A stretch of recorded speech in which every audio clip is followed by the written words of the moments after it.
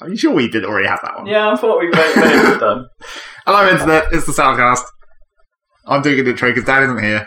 I'm here, Zachary Bonus. Rob's here. He's got to his seat. Rob Kemp. I'm sat down. And in the middle, we've got Richard Kemp because Dan isn't here. Yeah. And we're required to have 3 people on this podcast. Also, you should normally point out what day it is. Ah, fuck it. Sunday the 22nd of November. Also, I don't actually know. So that's good. Days are immaterial to Zach. Yeah. They just pass. Time is irrelevant. I knew it was Sunday.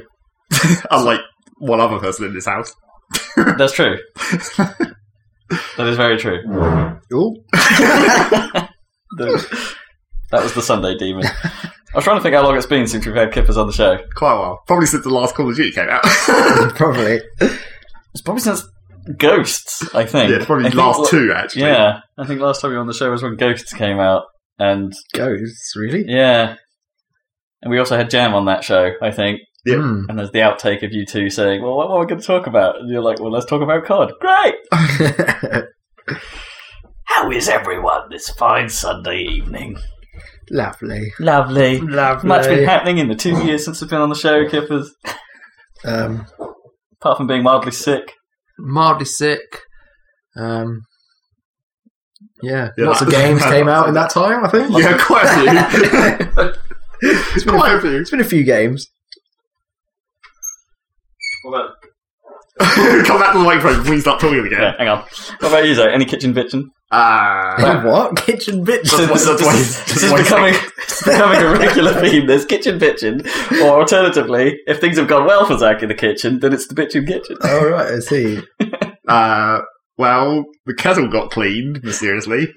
What do you mean, mysteriously? Well, after it had been cleaned for so long that I thought it was deliberately getting left in order for it to fail so we could buy a new one, it then got cleaned. Hey, I cleaned the kettle this week. Did you? Yeah.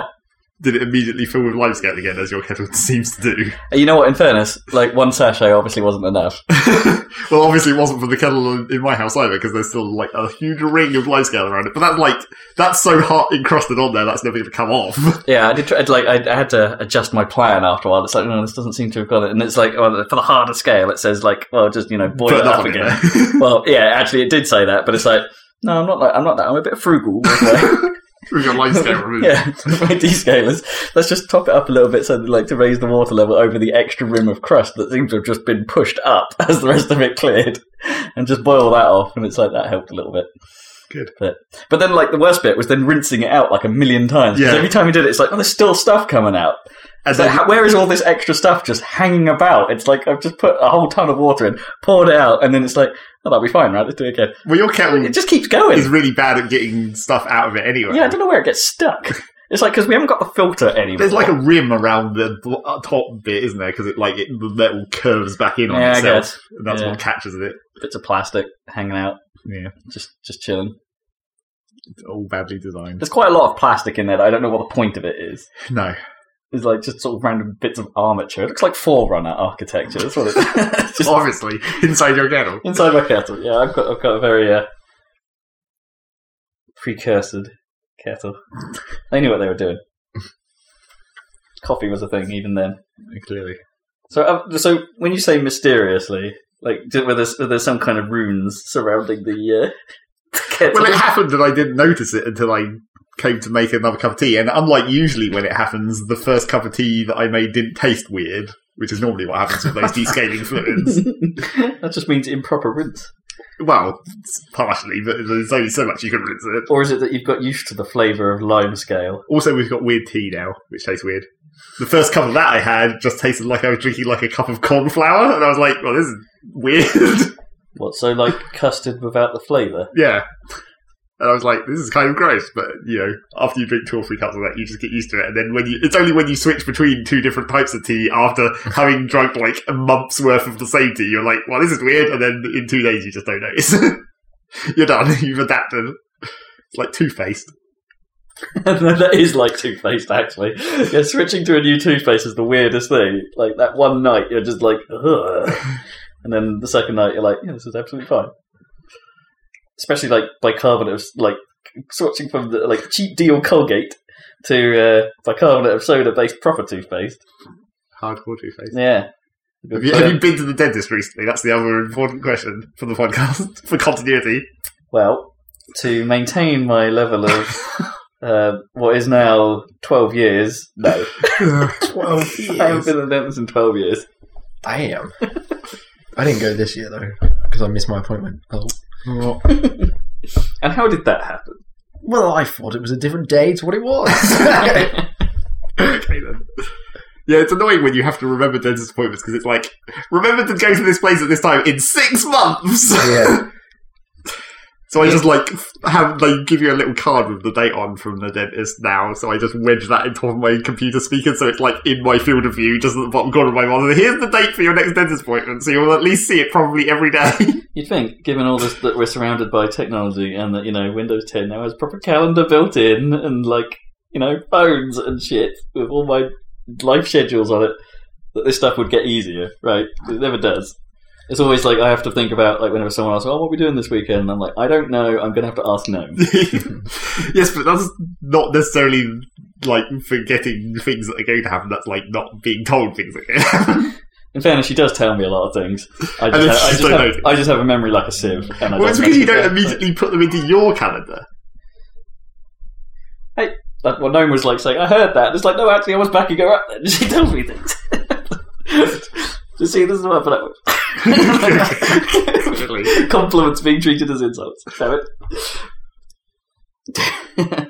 A faint sound of raspberries. So, is that it? Just tea mysteries? Yeah, I guess that's it. The pheasant still remains to be not seen. Oh. It just disappeared. For those joining the show, Zach had a 1 week adventure with a pheasant. We've talked about that last 2 weeks. I know. Or 2 fortnights, month. The Kippers wouldn't have heard it. He doesn't listen. No. Not regularly, anyway. Pheasant action. How is Dylan? Fat. Yep, as always. The fattest kitty. Yeah. Still licking plastic bags? Oh, yes. He loves these plastic bags. Has he found anything else to lick? Blinds. He licks the blinds. Blinds? Yeah. Now you have to spend money every time you want him to lick a plastic bag. I know. 5p a lick, Dylan. Wait, does he lick a plastic bag hard enough to, sort of literally tear it apart? I doubt it. Such an abrasive tongue that it eventually wears down the plastic. It's quite an abrasive tongue. That 5p plastic bag thing, every time I go to the shop, and then I just go to the self-checkout, and you have to put in how many bags you've used yourself, and it's that is just not, that's not going to happen. Yeah, not that I ever don't have a bag with me, because I just bring the one that's always in my car. It's the only way that would ever work, right, is if the self-checkout sort of announced really loudly how many bags you picked, and then the attendant, who may or may not be actually wandering around near the tills, will have to, can examine you. Or they could just, well, I guess that wouldn't actually work either. I was going to say they could print a barcode on the plastic bag, so you just scan the plastic bag, but then you could just not scan it. Yeah. That doesn't actually prevent you from stealing it. That's effectively what, Lidl does. Have you ever been to Lidl? They have all the bags are, under the checkout, a bit like a Pizza Hut buffet. Right. You have to, pick the bags out that you're going to use from there, and they do scan them in, I think. They, make you pay for them. And all, paper bags. They don't do plastic bags, I think. Apart from perhaps Bag for Life variants. You shouldn't have to pay for paper bags. Surely that's the whole point. Yeah, maybe you're right. I don't know. Maybe I'm misremembering. But, there's Pizza Hut buffet of bags. This is plastic. It's the Dylan Pizza Hut buffet of plastic toppings. Speaking of which, personal planning, I've got several Mondays and Tuesdays off for the next few weeks. Yep, it's we're going to have to totally do a Pizza Hut buffet. I'm off a week. Sweet. Boom. Oh, maybe this is the plan for me. As much plan as we ever get. Yeah, Pizza Hut buffet. It's got to be done. What about Star Wars? Have you made any more attempts at a plan for that? Well, as in the new one? Or? Yeah, going to see that. Well, I haven't seen the other ones. Maybe not. Well, I probably have, but I don't remember a single thing that happens in them. Apart from the Death Star blows up. Apart from Wookiees and shit. The Death Star blows up. That's probably important. And Ewoks. Yep. Yeah, I bet they're planning these new films so you really don't need to know any of that stuff. I'm sure you'll gain stuff because of oh look, Harrison Ford's doing stuff. Yeah.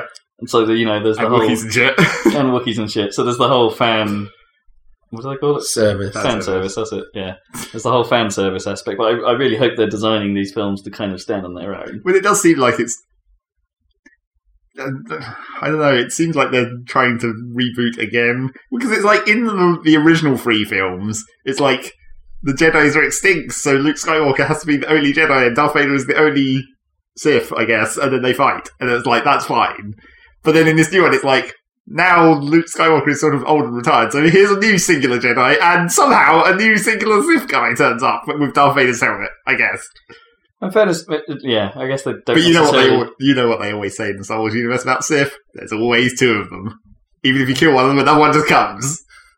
Is that really what they say? Yeah, it's always a master and an apprentice. Yeah, okay. And if you kill one of them, another one someone else just turns up to replace that slot. So I'm assuming in this case, is Luke going to be the Yoda? I guess. You reckon? I don't know how long they'll spend with the training idea, really. Whether they'll go through the whole process of you learn to use the Force and lift up an X-wing. Well, yeah. Or are they going to skip to it in this first film, or are they literally going to pad it out over 2 again? Because it doesn't seem like, from the little snippets of voice that are in those trailers, it doesn't seem like they really understand the Force. It's like, because Harrison Ford is like, yeah, that was all real. That all actually happened. It's not just a story. I guess, Luke was never really taught the Force, right? Well, he lifted shit up all the time. Yeah, but he never got taught how it actually worked, I suppose. Yoda vaguely went through it, where it was the connection to the living things. And I bet they didn't have a midichlorian. Well, no, because that didn't exist in the original 3 films. That was just some bullshit they made up for episode 1 that everyone hated. Midichlorians. It's like you've got some kind of bacteria in you that does stuff. Which allows you to lift up a rock, even though the rock shouldn't have any bacteria in it, because it's a fucking rock. I guess it's on the outside. Yeah, Star Wars is weird. Let's hope they make it less weird. They're not going to. Or at least they're not going to make it... They're not going to explain the weirdness that already exists. It's just going to be glossed over in the same way it always has been. You know what, the more I've thought about it, the more there is one element to this that worries me the most. What's that? BB-8. Well, okay. So you've turned around on the BB-8 issue, haven't you? No, don't get me wrong. You thought he was cool. I think it's a cool robot, but I think he's going to be used for, the Jar Jar. But it's an astromech droid. They don't have a voice, so that kind of limits what they can do. Presumably C-3PO and R2 are back, right? I don't know if they will be. It's possible, but I don't know if they want to keep that going again. I think, if they play it wrong, it will come across as too childlike. I mean, surely BB-8 is going to be like the mouse droid, apart from for the whole film. I guess. That one scene where the mouse droid runs away. Yeah, well, just be because now you have multiple screens. If R2 is in it, then it'll be like... They'll scream at each other. Although they did have the big version on Children in Need. They did get the big BB-8 on stage. It is cool that thing works for real. I mean, even though they made the toy version that you can totally buy, it's still cool that thing actually works. Even though it makes no sense in the context of the universe. God damn it. How so? Because it's a fucking astromech droid. It goes into a spaceship. Why is it a sphere? I don't know. As it turns out, does it have arms? No, it doesn't. Apparently, well, unless the things come out. Unless things open up, I guess. Yeah. But R2 turned out to be quite manoeuvrable in the prequels, I guess. They retconned it. Yeah, once he has thrusters and he does have a lot of arms. Well, in fairness, they could argue that he ran out of fuel for the later ones. Yeah, or it was just broken a bit. Yeah. The Jawas fucked him up. Yes. Who knows? Yeah, I haven't watched all those films this year. Yep. It's 3 originals anyway. Yeah. Well, I think we've talked about this before, but it's they're not all that. Well, you don't think so? No. I think the universe is cool, but the films aren't all that. It's because they're old, that's all. Yeah, that is pretty much it. That is the reason. They're just... It's just because the standards are different now. That's all. But if you well, hopefully there won't be too many explosions in the new one, relatively speaking. Oh, but can we have the cool explosions from the mines again? That's the sound explosions. Yeah, that's the single coolest thing from Attack of the Clones. Or is it Attack of the Clones, the second one? Yeah. Something to do with clones? Yeah, it must be in the second one, because it's Obi-Wan flying a spaceship, and that doesn't happen until at least the second film. Yeah. Yeah, those sound mines are awesome. Even though that doesn't make any sense. You can't have sonic mines in space. There's no air for the sound to be in. You'd have to call them something completely different. He's causing ripples in subspace. The sound comes through that. I mean, it would make a sound, I guess, if you had a speaker that could detect small particles of asteroid hitting your ship. Speaking of which, this is actually a game discussion, Kevin. Okay. Kippers, did you play through Halo 5's campaign yet? Nope. No, you Haven't even started. You just went to multiplayer. No, I don't play fucking campaigns anymore. Apparently. Because they totally retconned Slipspace, I think, the effects of it. What the when you go the big explosion that happens when you go into an atmosphere in slipspace or whatever. Yeah, exactly. Because there's that whole big deal, isn't there, in Halo 2 of the Covenant going into slipspace inside the atmosphere, Mombasa. Yeah, and it causing a bit of a nuke, yeah, sort of effect. Things are slipspacing in and out of atmosphere all the goddamn time in Halo 5. Is there anything nearby that they care about not exploding? Well, it happens right next to you. Okay, several times. Well, to be honest, in ODST, you're in a drop pod and it happens right next to you, and it doesn't really fuck you up that badly. I mean, it knocks you severely off course and slightly damages the pod. That's true. Yeah, I don't know. It just seems like there should... And also, the whole city is, mostly fine after that, too. It's like, when I'm playing through it again, I'll have to check, because I think actually all of the... I'm not sure that all the slipspace occurrences in that game might actually be Forerunner slipspace. No, you think they have a different... Yeah, that maybe how they come in and out doesn't cause the rupture or whatever, and that's the reasoning people will give it, but... Yeah, maybe. I'm not 100% certain. But then doesn't that also happen in Halo 2? Oh no, I guess you're not in atmosphere. There's the moment, isn't there, where something slipspaces into high charity? In the middle of it? Is that the slipspace? Or does it slipspace? There's human ships that fly in, isn't there? Yeah, well, when the pillar turns up? Well, it's not the pillar, it's the other one. Oh, in Amberclad? Yeah, that one. Yeah. I guess maybe that's the human tech doesn't cause explosions. Yeah, maybe. Maybe it's just Covenant tech is rubbish. Or maybe that interior, space in High Charity doesn't actually have an atmosphere. Maybe it's, contained nearer the platforms. I guess you never know because you're in your seat. Well, yeah. But all the alien dudes run around. The elites and stuff. Not that the elites ever seem to have, full face masks at any point, really. Well, they do when you're in the space sections. When you're outside. Do they? Yeah, on the gun. What about the jackals? They don't have No, much I'm not sure about the jackals. But when you go outside and you get the jetpack elites, right? When you're in space and they're all... Yeah, but they're different. They're not regular elites. Because sometimes it seems like it's only the ones with the special models. The fucking heretic dude who has his weird face mask. Oh, yeah. What about the bit in... I suppose the key would be, what about that bit in Halo 3? Oh, it's Reach, isn't it? Where you drop in from outside the ship and it goes all... no sound. Do the elites in that room where rebreathers are? Yeah, who knows? God damn that room. That's too hard. Slipspace. I know nothing about the Halo universe, even though I've played most of the games. If there's one video game lore I love, the Halo franchise is it. It's awesome.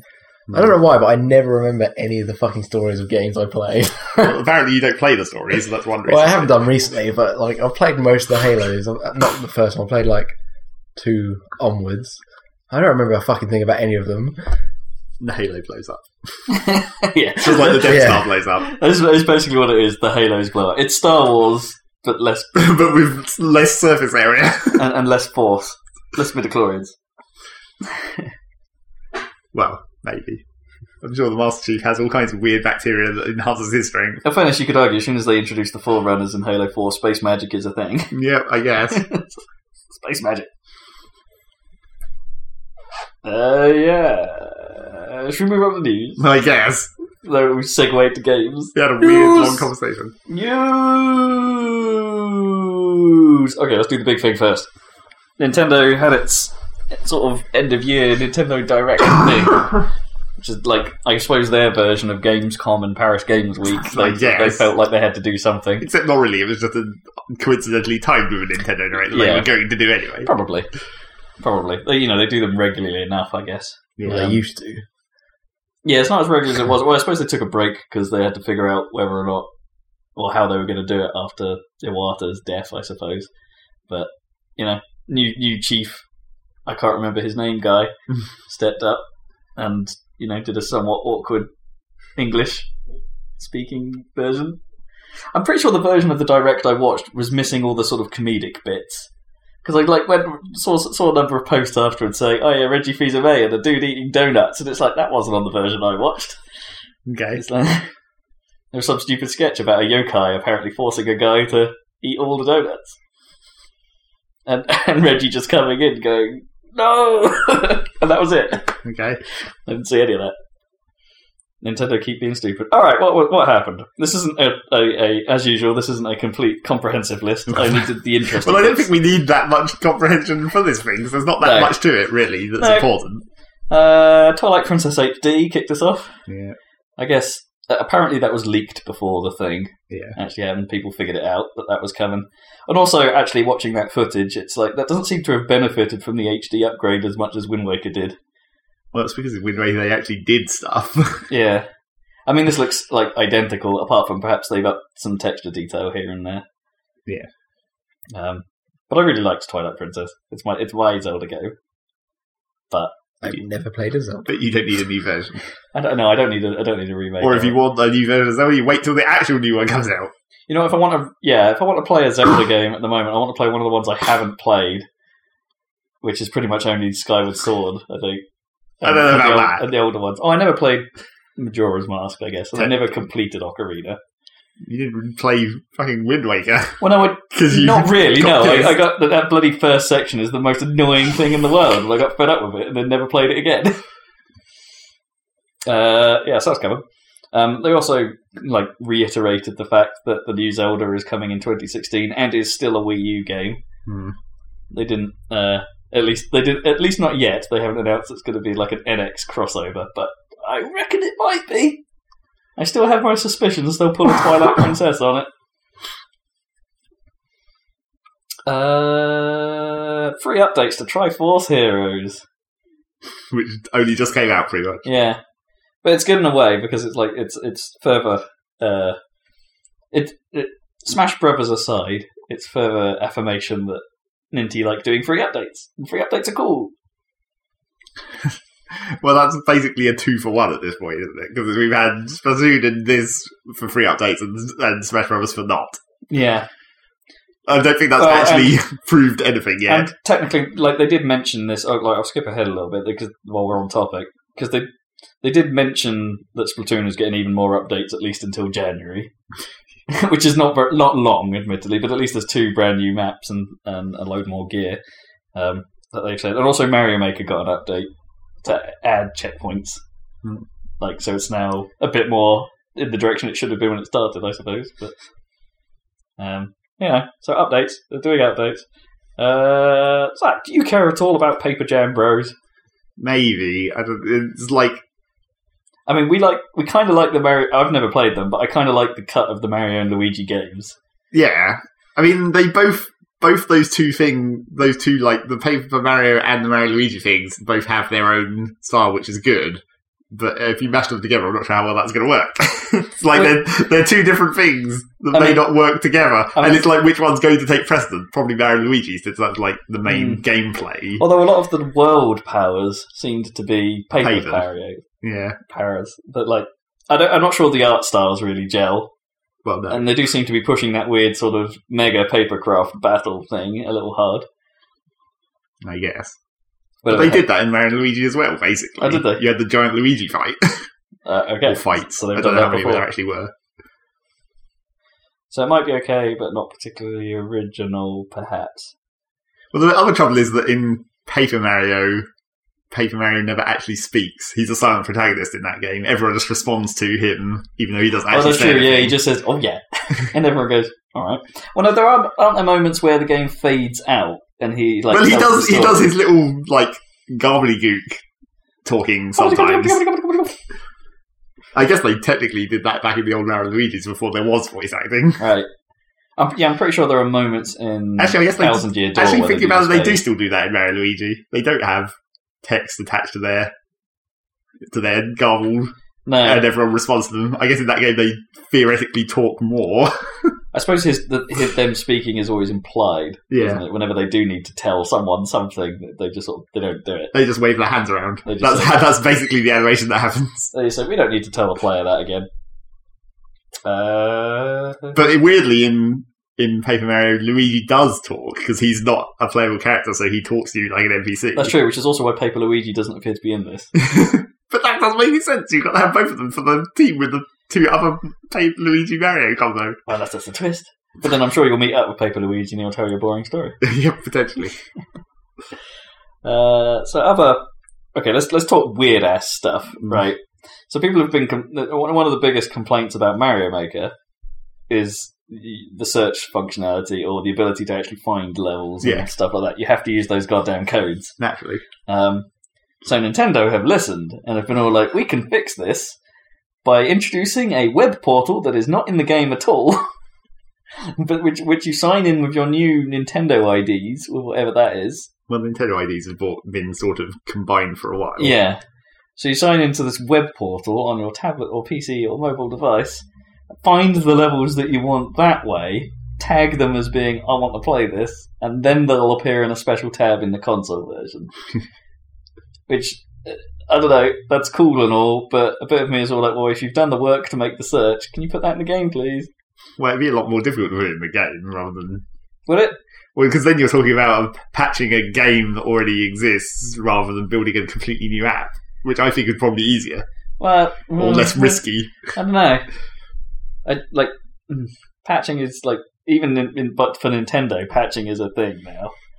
And I don't think it's outside of the realm of impossibility? Or possibility? Yeah, one of those. That way around. They should do that. But also it means you could do something stupid, thinking in a dumb Nintendo way. It's like someone else in the room could be picking levels for you as you play the previous one. Lols. That's true. Yeah, someone could be making a queue of levels for you while you're playing. It's good for streamers, maybe. Yes, get your stream to pick what levels you'll play. Yeah. That's probably going to go badly for you. Get everyone to sign into your Nintendo account. I'm sure that's fine. Yep. Oh boy. Then we had a quick trailer for what I've written down here as Xenonblade. Not quite right. Xenoblade Chronicles X. And I'm still... This game looks real... It looks real interesting to me. I don't know. But it's not going to make any sense because the story is just like... Well, hopefully they'll, like... Because this is, like, one of the one that's actually going to be sort of an introduction for the way... Like, it's the one that's actually probably getting released at the same time. Like, unlike the last one where they had... The US market had to fight to get it released on Wii or something. So, I would hope they would write the story in a way. I don't know if they will. Or at least have a catch-up section. It just needs 5 minutes of catch-up. I don't know if even 5 minutes would be long enough. It looks real nice for a Wii game. That's all I'm saying. Maybe, yeah. Fast Racing Neo had a trailer. And, after Kips and I played it at EGX, I'm still not 100% convinced on their gameplay, and especially the track design. Track design looked a little dull. But it does trail real well. There's like some nice music going on. They make it look real dramatic. Which then obviously led me down the path of, I wonder how those other future racing games are coming along. Yep. So I checked in with Formula Fusion to see how that's been. And apparently they've been doing like bugger all for like a long time. And the reason for that is apparently they were hitting quite a lot of studio-based problems. Like, they got over-ambitious with how quickly they grew the studio. Right. And stuff like that. And then hit some problems. And have now been properly funded by, like, an investment.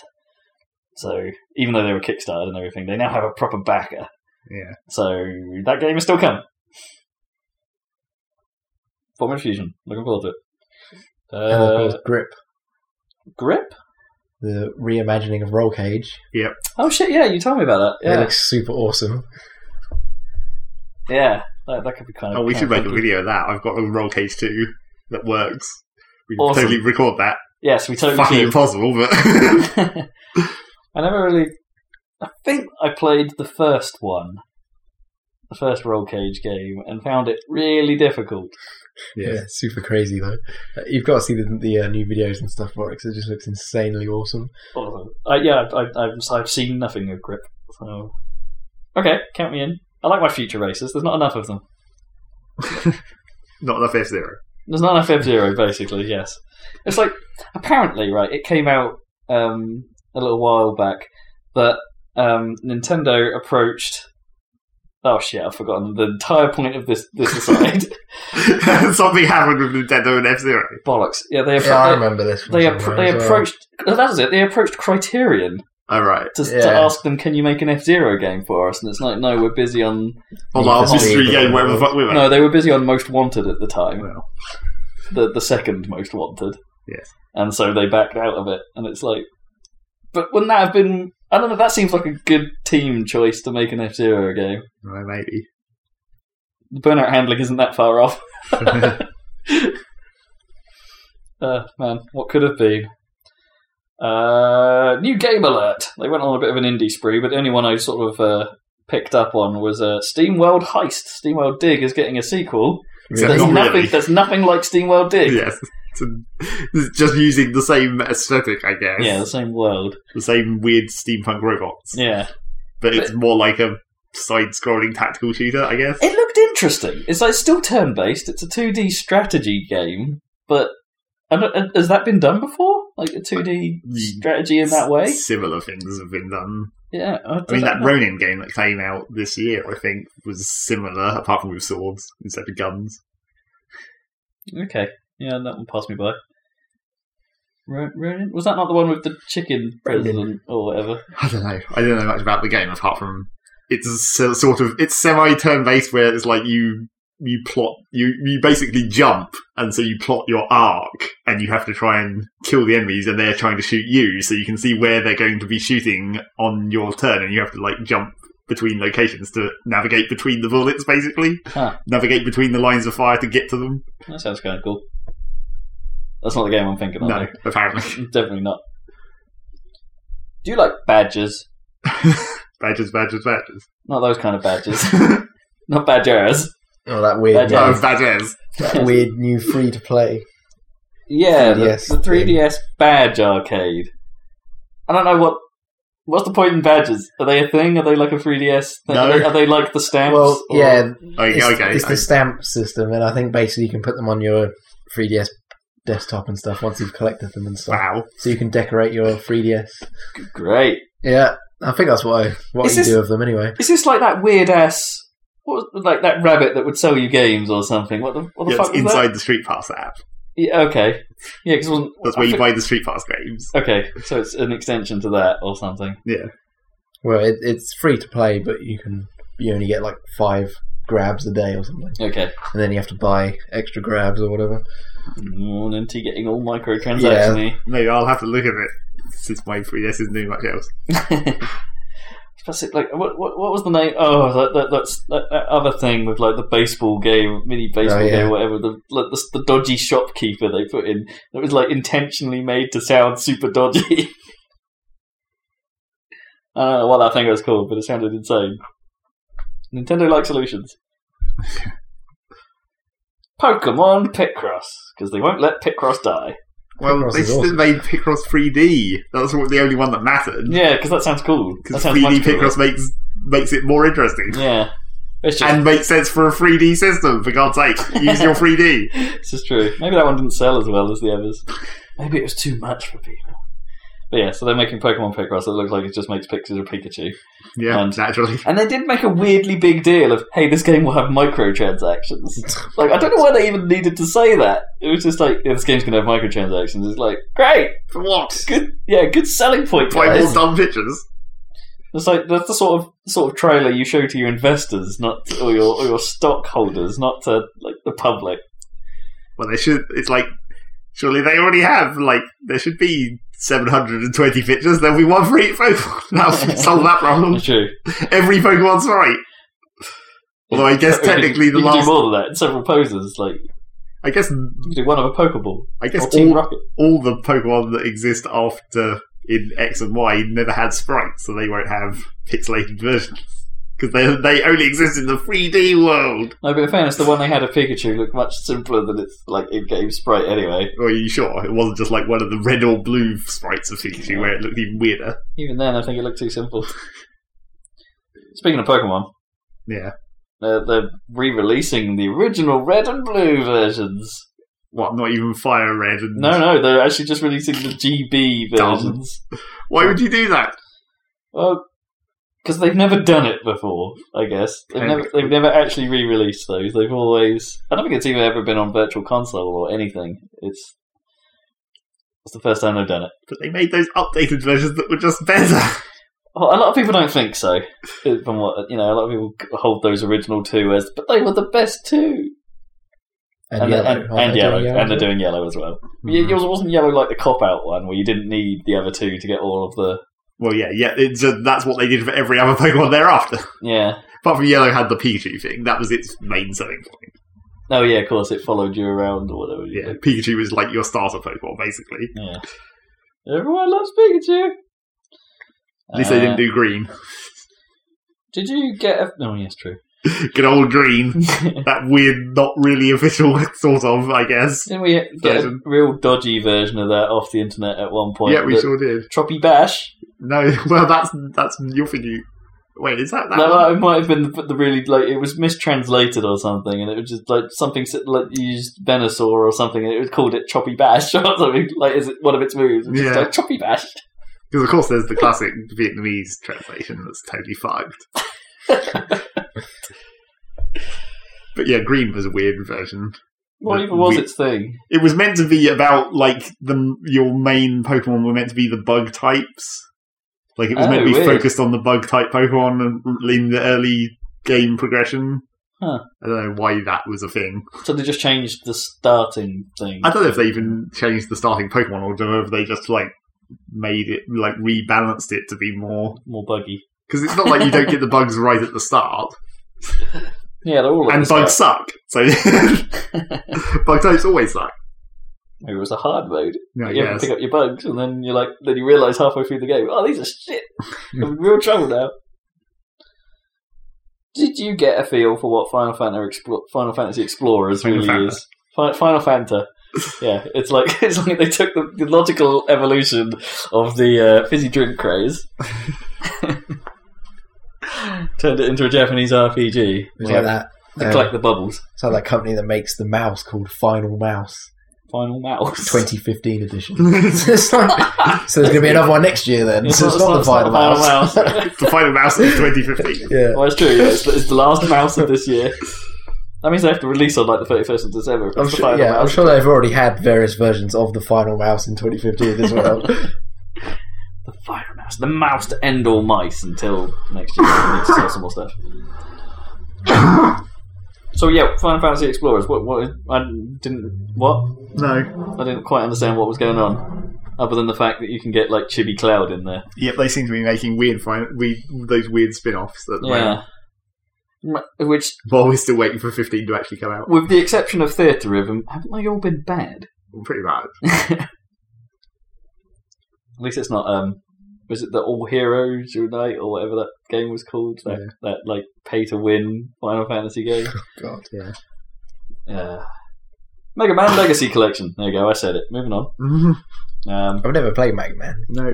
You know what? Neither have I. I've never played a single Mega Man game. That's because mostly we didn't have the consoles for it at the time, so we didn't get in early enough. We didn't have NESs, and we didn't even when they started remaking, like, was it 8 and 9, which were like modern versions done in the NES style.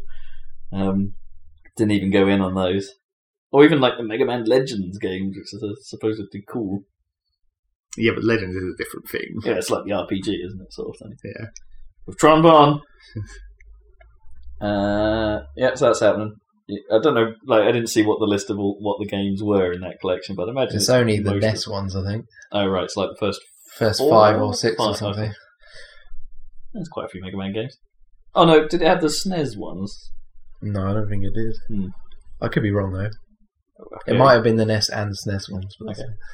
I forget what those even were. But...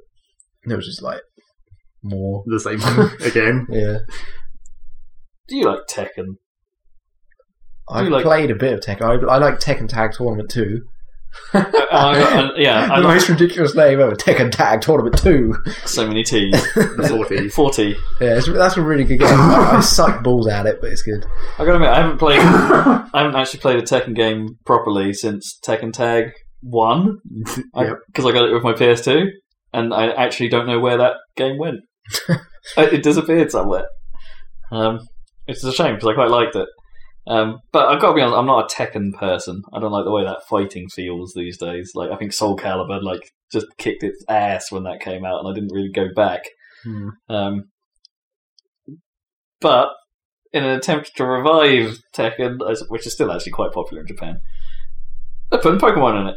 Well, I don't think that's in an attempt to revive Tekken. I think that's just... No, that's a completely different game. It's a weird monster. Pokken is apparently the official way to pronounce it. Pokken. It doesn't even play anything like Tekken. Oh, does it not? I was a bit It's worried got that it would basically 3D just be... style fighting and 2D in one.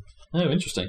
Weird. Depending on which mode or something you're in, like when you're playing it in the actual fight, it goes between 3D and then 2D. Oh, weird. But I can't remember how it works, but it's something like that. Okay, so it could be more interesting than I first thought. Because I was a bit worried it was just going to be like Tekken-style fighting, because that's what they do, with Pokemon in it.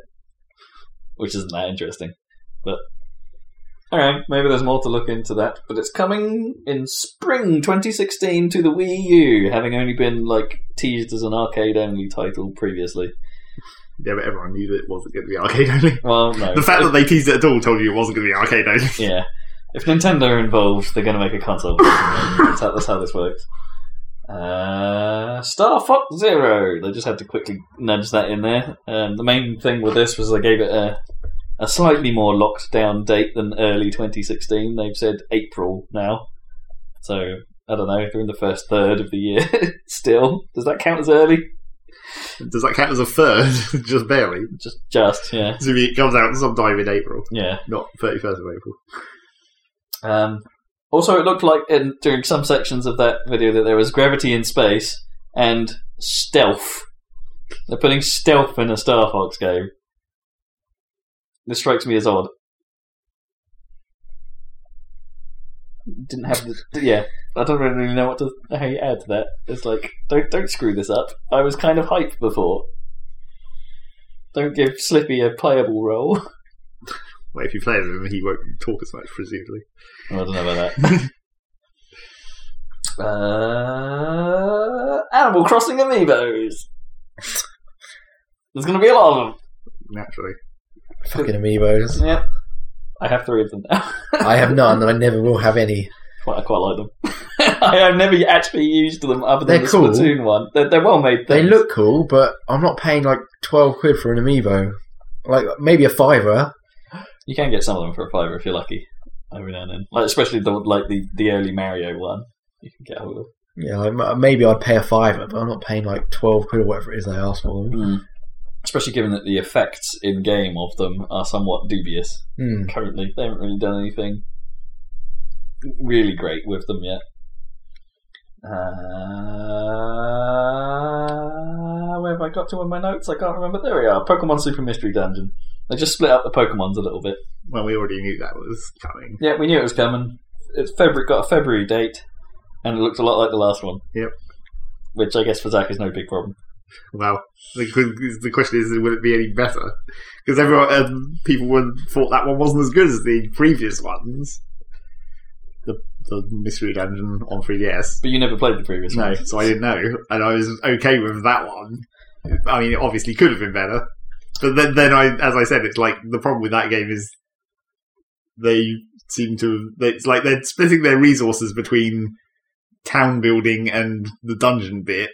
And it's like, you can't do both of... They did both of those averagely. And it's like... Averagely. It'd be better if you had less of one of those and had more of the other. Mm. Probably the dungeons. I mean, like I said, it'd be better if it was just like a Final Fantasy Tactics. Like if it had proper grid movement and attacks and stuff. Mm. And it was less constrained into corridors. Yeah. Well, it did look like more of the same. Apart from perhaps, you could summon big things now? Yeah, I don't know how that's going to work.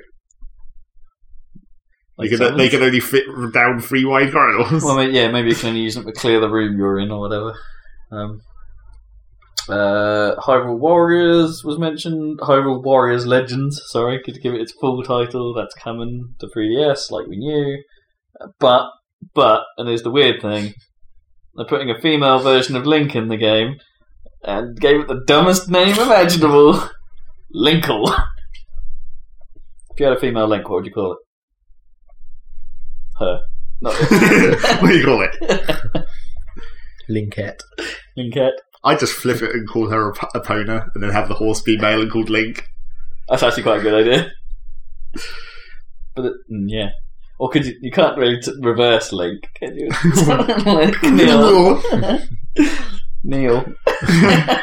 Yeah, Yeah, that makes perfect sense. the hero of all time, Neil. What's Epona backwards? That could work. No, it couldn't. Epona. So that'd be a nope. A nope. A nope. That's a nope. A nope. Linkle. Yeah. Do you reckon they'll put Linkle into like actual New Zelda? No. Like as a sort of female option? I don't think so. It seems like this is just a weird. I think they said that it's just like this is a weird, like alternate universe thing. It doesn't cross over into the actual main canon at all because it's just an alternate universe thing. I guess of course that game can't really, can it? Well, yeah, the whole game is an alternate universe thing. Linkle. Bravely Second, coming in Q1. Yeah. Looks like the old one. Yep. Naturally. Dragon Quest 8 coming next year as well. And Dragon Quest 7 and Dragon Quest 8 in the same year. That's weird.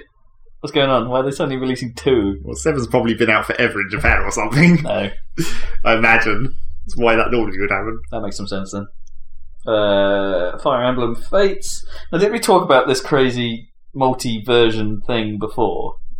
Which one? So they're releasing 2 versions of the game. Each one, I think we did mention it. Yeah, each one playing out the story from a different perspective. And then there's also a third playable story, which you'll get as DLC at some point.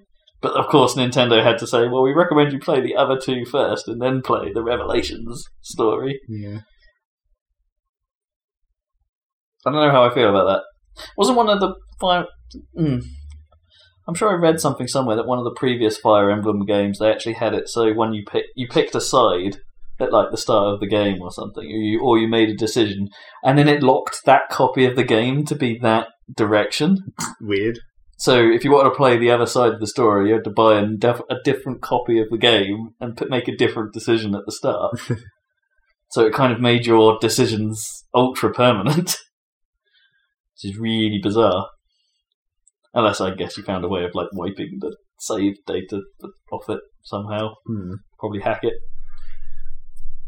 I guess that must have been like an old cartridgey one. Yeah. And finally, the big surprise reveal: Cloud has come to Smash Bros. Cloud has nothing to do with Nintendo, right? Well, apart from they nearly made Final Fantasy 7. And they made 6 other ones before that. Sure, I'm just trying. But Cloud has has Cloud ever been on a Nintendo platform? Like in any form, not even in spin-off form, or maybe is it in like a GBA game or something? Isn't it? I mean, he's in theatre. Well, he's in theatre. Okay, yeah. I guess. Okay, fine. He's allowed then. But it was like, so I guess everyone assumed, like with new character releases, they would stick to their already quite nice list of publishers, but now they've got a whole new publisher to add to the list. And they even did that thing in the trial, which is like, oh, here's the massive copyright list we have to put, and they made a big deal of the Square Enix logo going patonk onto it. Great. Stack them up. Yeah. Make it a full screen of text. Yeah, exactly. Eventually. It would be like any game that has like cars in it, right? Don't they have like, or a lot of old ones, didn't they used to have a ridiculous list of all the sponsors and stuff? I don't think I mentioned that when we were talking about Dirt Rally last time we talked about it, but then when they put in the last patch with the Modern Masters cars and it has the Lancer in, yeah.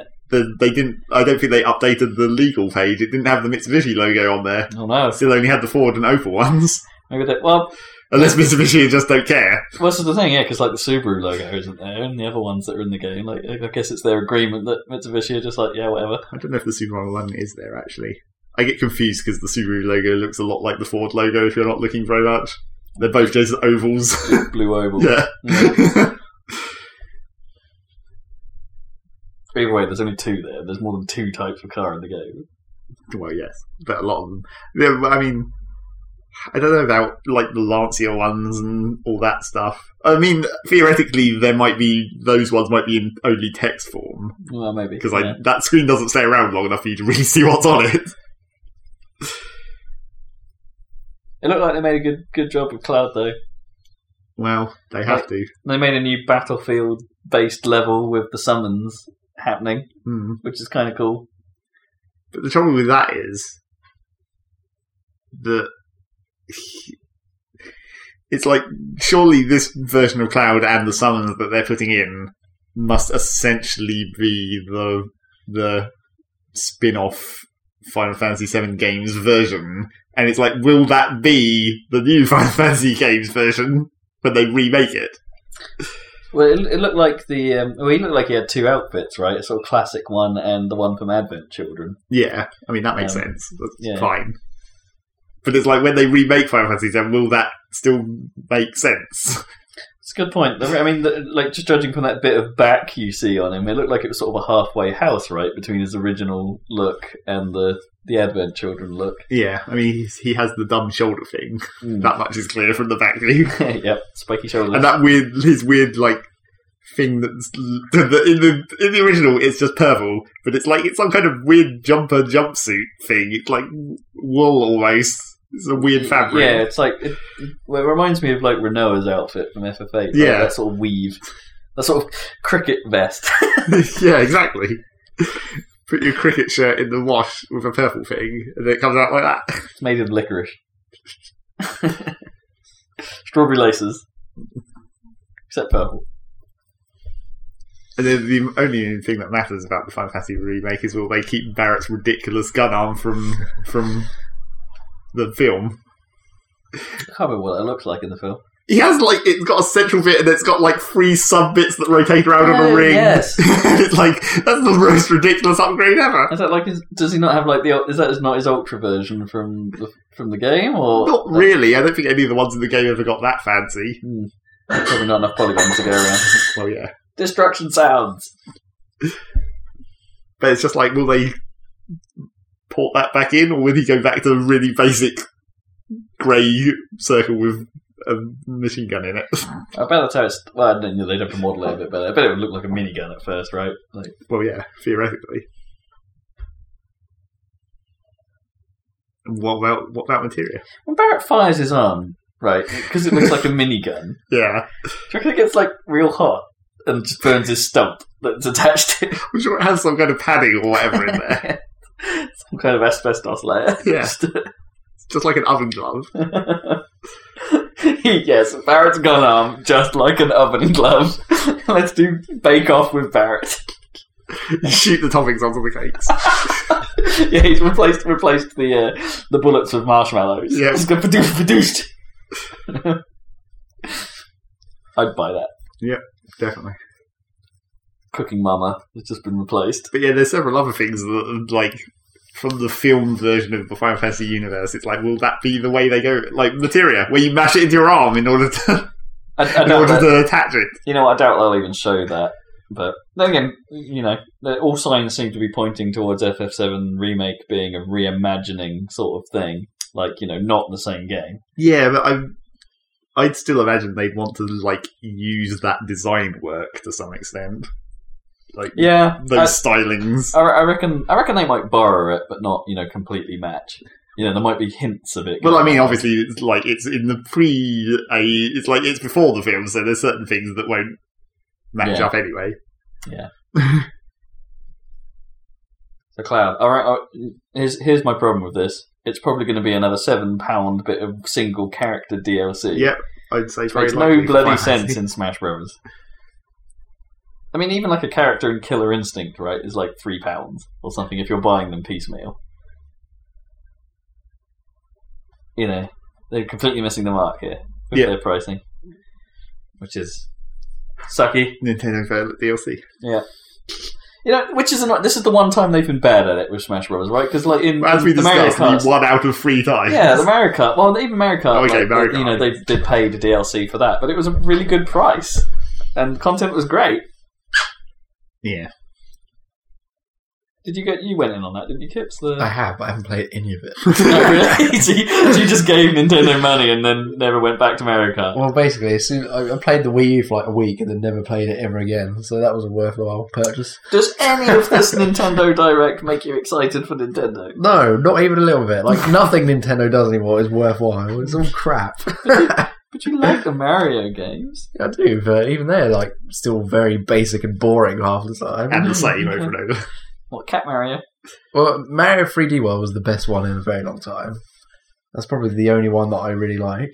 Like, the new Super Marios are fine, but it's still like playing Mario 3 still. You know what I mean? Yeah, a little bit, yeah. I mean, I really liked New Super Mario U. Yeah, it's good. It's good, but it's still like playing Mario 3. Yeah. Still. I think it had been a long time since I played one of those. Like, when I went to New Mario U, and perhaps that made a thing. Like, and a bit of me is still intrigued by Mario Maker, but I don't know the sort of randomness of people's designs, and if I was to... Like, that game seems to be the best if you're a streamer, right? And you have an audience, and you're playing levels that... specific levels for challenges and stuff like that. It seems, or you have a crew of people that are all going to play your game, and you're going to sit there and laugh at them. But it's like playing it just as a casual user. I'm not sure will be quite as good. But it's just basically a level creator. A very cool level creator. Yeah, but that's all it is it's a level creator for Mario. Yeah. It's like, a lot of games have level creators and no one gives a shit about them. True. There aren't enough level creators. That's my personal opinion. I think more games should have that stuff. It's like more racing games, especially. Just look at Revolt, man. Go back and look at Revolt. That was awesome. Even with our limited capabilities, using like not doing full modding, but just sort of manipulating INI files and changing textures, but using the course designer ultimately to build the course. It's like that stuff was amazing. Do more of that. Let's see what Doom comes up with. With its crazy mod tools baked into the game. Come on. What was it? The version of F-Zero that only came out in Japan for the 64DD actually had a full-on track editor.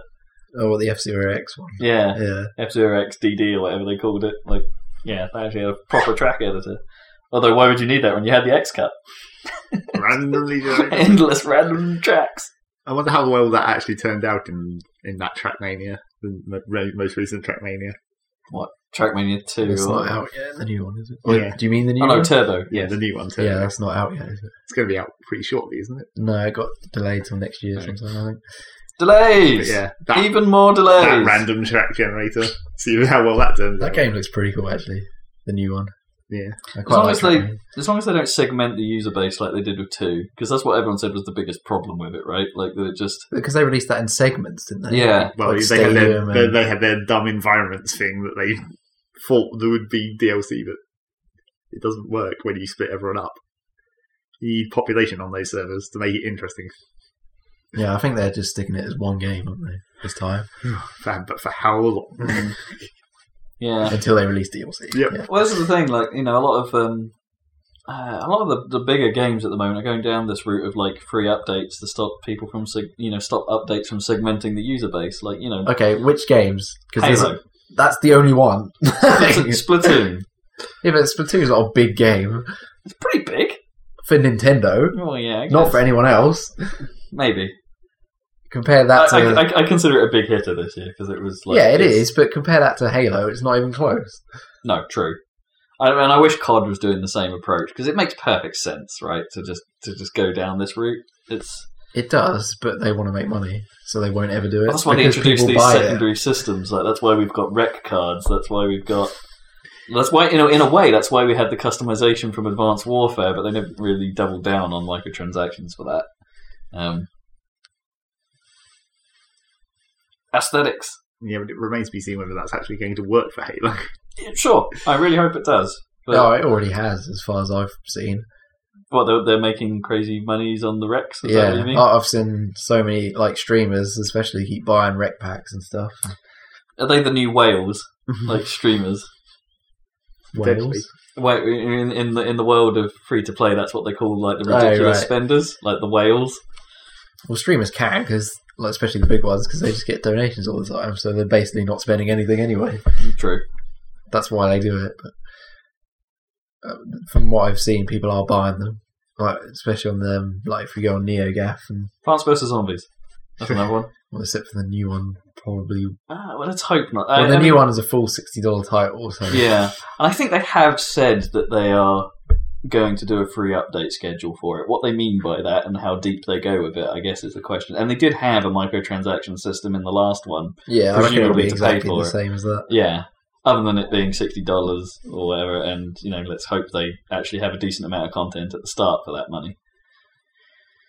If it's the same size as the previous one, then that's been like, oh, what are you doing, guys? Seriously. I don't know. I think I'd be okay with that still because I played that more than I did the last two CODs combined. I think. Yeah, I played a lot of Plants vs Zombies. If it starts out as big as where the game ended up, that's probably okay. If it launches with the same amount of content that it launched with, which was like 3 maps or something, it wasn't a lot, then that's a bad buy. But at the price it came out for originally, that was a good buy. So I don't know. Let's see where that goes. Well, considering it's basically exactly the same as the first one, surely they'll just port all the content from the first one into the second one anyway. I really hope. They've already said they're doing that with the gear, right? And so, the characters. Yeah, so we'll have all that stuff from the original just carried over, which is cool. But yeah, I don't know. I would hope all the levels come across. But maybe that's actually the scary thing. Do you reckon that's the free update schedule? Like they release it with all new stuff and they start eking out old levels. Speaking of which, I'm excited when Forge mode comes out for Halo 5. Not because I will be making stuff with it, but actually they've already proven with some of the stuff, some of the levels that are in the game. Battle of Forge maps, aren't they? All of the big team battle levels are made in Forge World. And it also indicates that there's going to be 2 different Forge worlds because there's the snowy one. There's 3, I think, in total. Oh, is there? Okay. Well, that's cool. Because they did 2 before, didn't they? Because they had that weird, the bunker or whatever it was in the original Forge, where they just made that open area, that open warehouse thing, and then they just basically had that island in Reach. Yeah, the island was the best one. Yeah, the island was cool.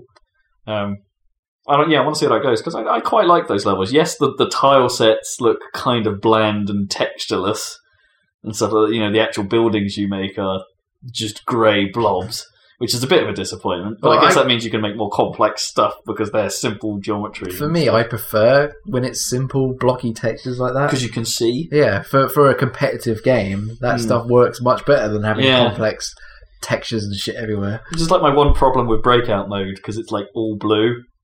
And one of the teams is blue. That's not a great colour choice. If they'd have made it I don't know, just white wireframe or grey wireframe. It's yes, it's grey, and less cool looking, but it might make for a better gameplay experience. Kevin's what have you been playing? Let's move on. Well, a couple of bits of news first. Oh, you got more news?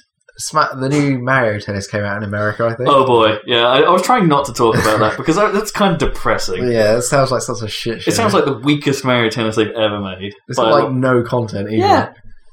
Well, or is it? Is it about is it about the same amount of content as the console versions have had in the past? Is that accurate? It's not the same as they've had in the GBC. It's got less than the GameCube versions, apparently. There's no even cup mode. Oh really? What? No cups, tournament ladders or nothing. Ugh. Blech. What's the point? How much is that? Is that a full price game? I think so, isn't it? Because if that's true, what the fuck are you doing? Yeah, it's a bit of a joke. I gotta admit, for games that Nintendo are putting out at the end of this year, Super Mario Maker aside, it's pretty weak. Pretty weak list. The Yoshi's meant to be good. Well, that came out middle of the year in this country. Yeah, it only recently came out in America, but for God knows why. Yeah, I could get behind Yoshi. But the end of this year for Nintendo is not looking great. You got Ultra Smash and you got Xenoblade, and that's about it. Well, this is 3DS is dead quiet, isn't it? Well, as far as I've noticed. It's PlayStation never have a good Christmas lineup, but everyone always says they have a good lineup. It's just it doesn't make any sense to me. What have they got this year? They got nothing. Yeah. I don't know anything that's coming out on PlayStation. Everything good is coming out next year for PlayStation that I'm interested in, Uncharted and Horizon and... Well, that's about it. No Man's Sky. No Man's Sky, yeah. That's going to be awesome. The Witness, possibly. Oh god, that's still a thing. Yeah, I honestly don't know any games that have come out for the PlayStation this year for Christmas period. No, other than third-party stuff, but... I did see a comparison, we'll talk about this in a bit, but I did see a graphics comparison, of COD and stuff like that, and the PS4 version. It's pretty good. It's not really any different. There's a pretty big resolution jump. I've played both, and there's basically no difference apart from the res, which you don't really notice when you're playing multiplayer anyway. Fair enough. And they're both shit in the campaign apparently anyway. So. Oh, are they? Okay. Bit like Fallout in that respect. Yes, boy. I mean, we'll talk about that later as well, but the comparisons between Fallout on PC and Fallout on the consoles are extreme. But a lot of people say the performance is really bad on console, on Fallout, but I haven't noticed it. Because Jerry's been playing it a lot, and there's been like no bugs. Are you playing Xbox? You must be playing Xbox. Yeah, Jerry. I haven't played it myself, but there's some frame rate issues. But other than that, there's not really any problems with it. So I don't understand why everyone's saying it's a buggy mess. We'll come back to that. Yeah. Any more news coming? Final Fantasy 13-3 is coming out on PC. God damn it! Fucking woo. In fairness, that we played that, didn't we? At EGX. Oh no, you weren't with me at the time. I think I played a very tiny amount of that at EGX one year, and it's going to be quite good. It's interesting. I don't think it's structured. I think the structure would piss me off with that game, like the fact that it's a bit times. it's a bit like Majora's Mask in a way. In like you have to get all this stuff done before the world ends, and then you've got to rewind time, and then you've got to wait for this thing and do this thing at a certain time. And I don't think there's many time skipping abilities. And hey, all of Lightning's powers are associated to the clothes she's wearing. It's a very weird looking game.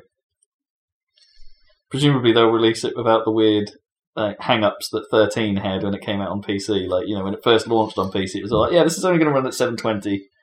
And it's going to be locked to 30 frames per second or something ridiculous. It's like, maybe. Yeah, I think they said it's going to be 60 frames per second. Yeah, I would assume they would have fixed that by now. Apparently Remote Play for PS4 is coming to PC. Oh, what, they're doing the Xbox thing? Yeah. So you can, play your PS4 from afar. I wonder if they'll do that over the internet, like they did once in the past. Or if that would just be local streaming. And apparently, Xbox is still working on background soundtracks. Oh, really? They're actually going to bring that back? Apparently. I'd given up. Well, you know what? I don't miss it that much. The type of games that I used to play where I did that, I don't really play anymore. What about Forza? You could totally that would be the best game for that. Forza is the one time where that would appeal to me. But the music in Forza 6 is actually not too bad. I actually quite like the Forza 6 music. Well, I don't know. There was quite a lot of orchestral stuff still in it, wasn't there? There is, but it's much better than it was in 5. Okay. Still doesn't appeal. I want my licensed soundtrack in my racing games. Some of it's pretty good in 6. I don't mind it. Fair enough. I can't include that in the worst music of the year award this time. Then. So it's still not great, but it's better. Yeah, they should just, do what they did in Forza 2. Forza 2 had the best soundtrack. Clearly. Anyone who's... I suppose you told me about Bob Ross on Twitch. No, that was amazing, that was. Every Monday. Yeah, it was the thing. They did it as a one-off, and it was so popular, Twitch made it a permanent thing. Forever, yeah. That's awesome. It's like, why doesn't he just get a TV show? It's the thing. Because he had one. Yeah. And now he's dead. Now he's old. But he's actually dead. Old and dead. Wait, he's actually... He died ages ago, yeah. So what are they just showing old episodes? Yeah. Oh, that I did not know. They did a marathon of every single episode. Oh, wow. For 8 days. Oh, that's amazing. And now every Monday they do a different series. The marathon of each series.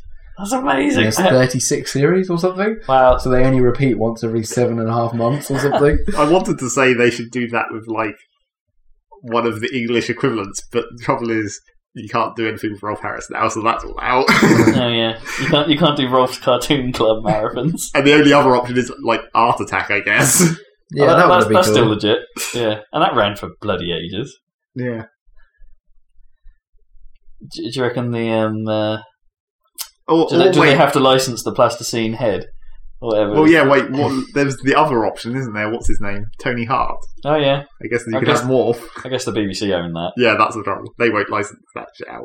Or whatever the fuck Twitch got to deal with, whatever Bob Ross has. Yeah, whoever was airing that. I remember that the Learning Channel on Sky used to air that quite a bit. Old episodes of it. Totally not game-related news that just reminded me of. You can buy shit at the BBC store. Wait, what? They're letting you buy old series of BBC shows to play through the iPlayer interface, I guess. Oh, wow. What's they've done, like a digital permanent unlock thing now? Yeah. They're getting into Netflix or whatever. Pretty much. But not subscription-based. No. Well, not yet, anyway. But I went and looked at it, it's like, I mean, they've got Only Fools and Horses on there.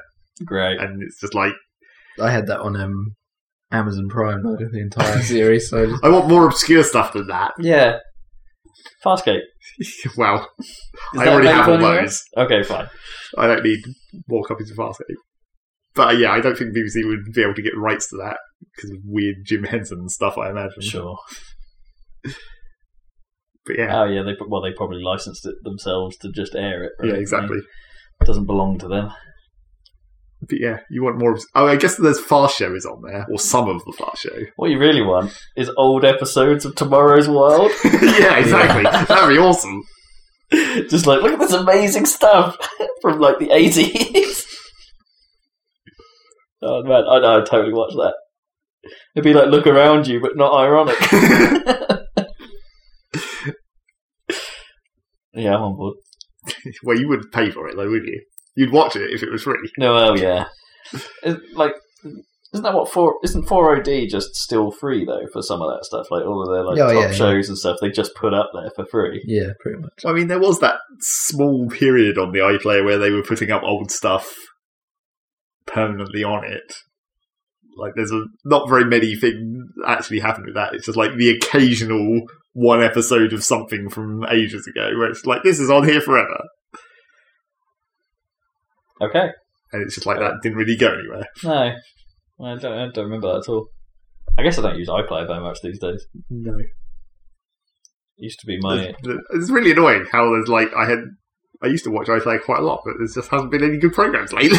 This is true, actually. What are the BBC doing? It used to be my lunchtime go-to like 5 years ago. But like nowadays I'm just watching YouTube and game trailers, actually. But it's like, what did we even watch on the BBC? That was the question. Can you even remember what the programs that filled that time were? Because I always... Doctor Who. I used to watch a lot of Doctor Who on my iPlayer at one point. Yes. And, actually Torchwood was what I used to watch a lot of. Okay. I used to watch mainline Doctor Who at home and then Torchwood at work.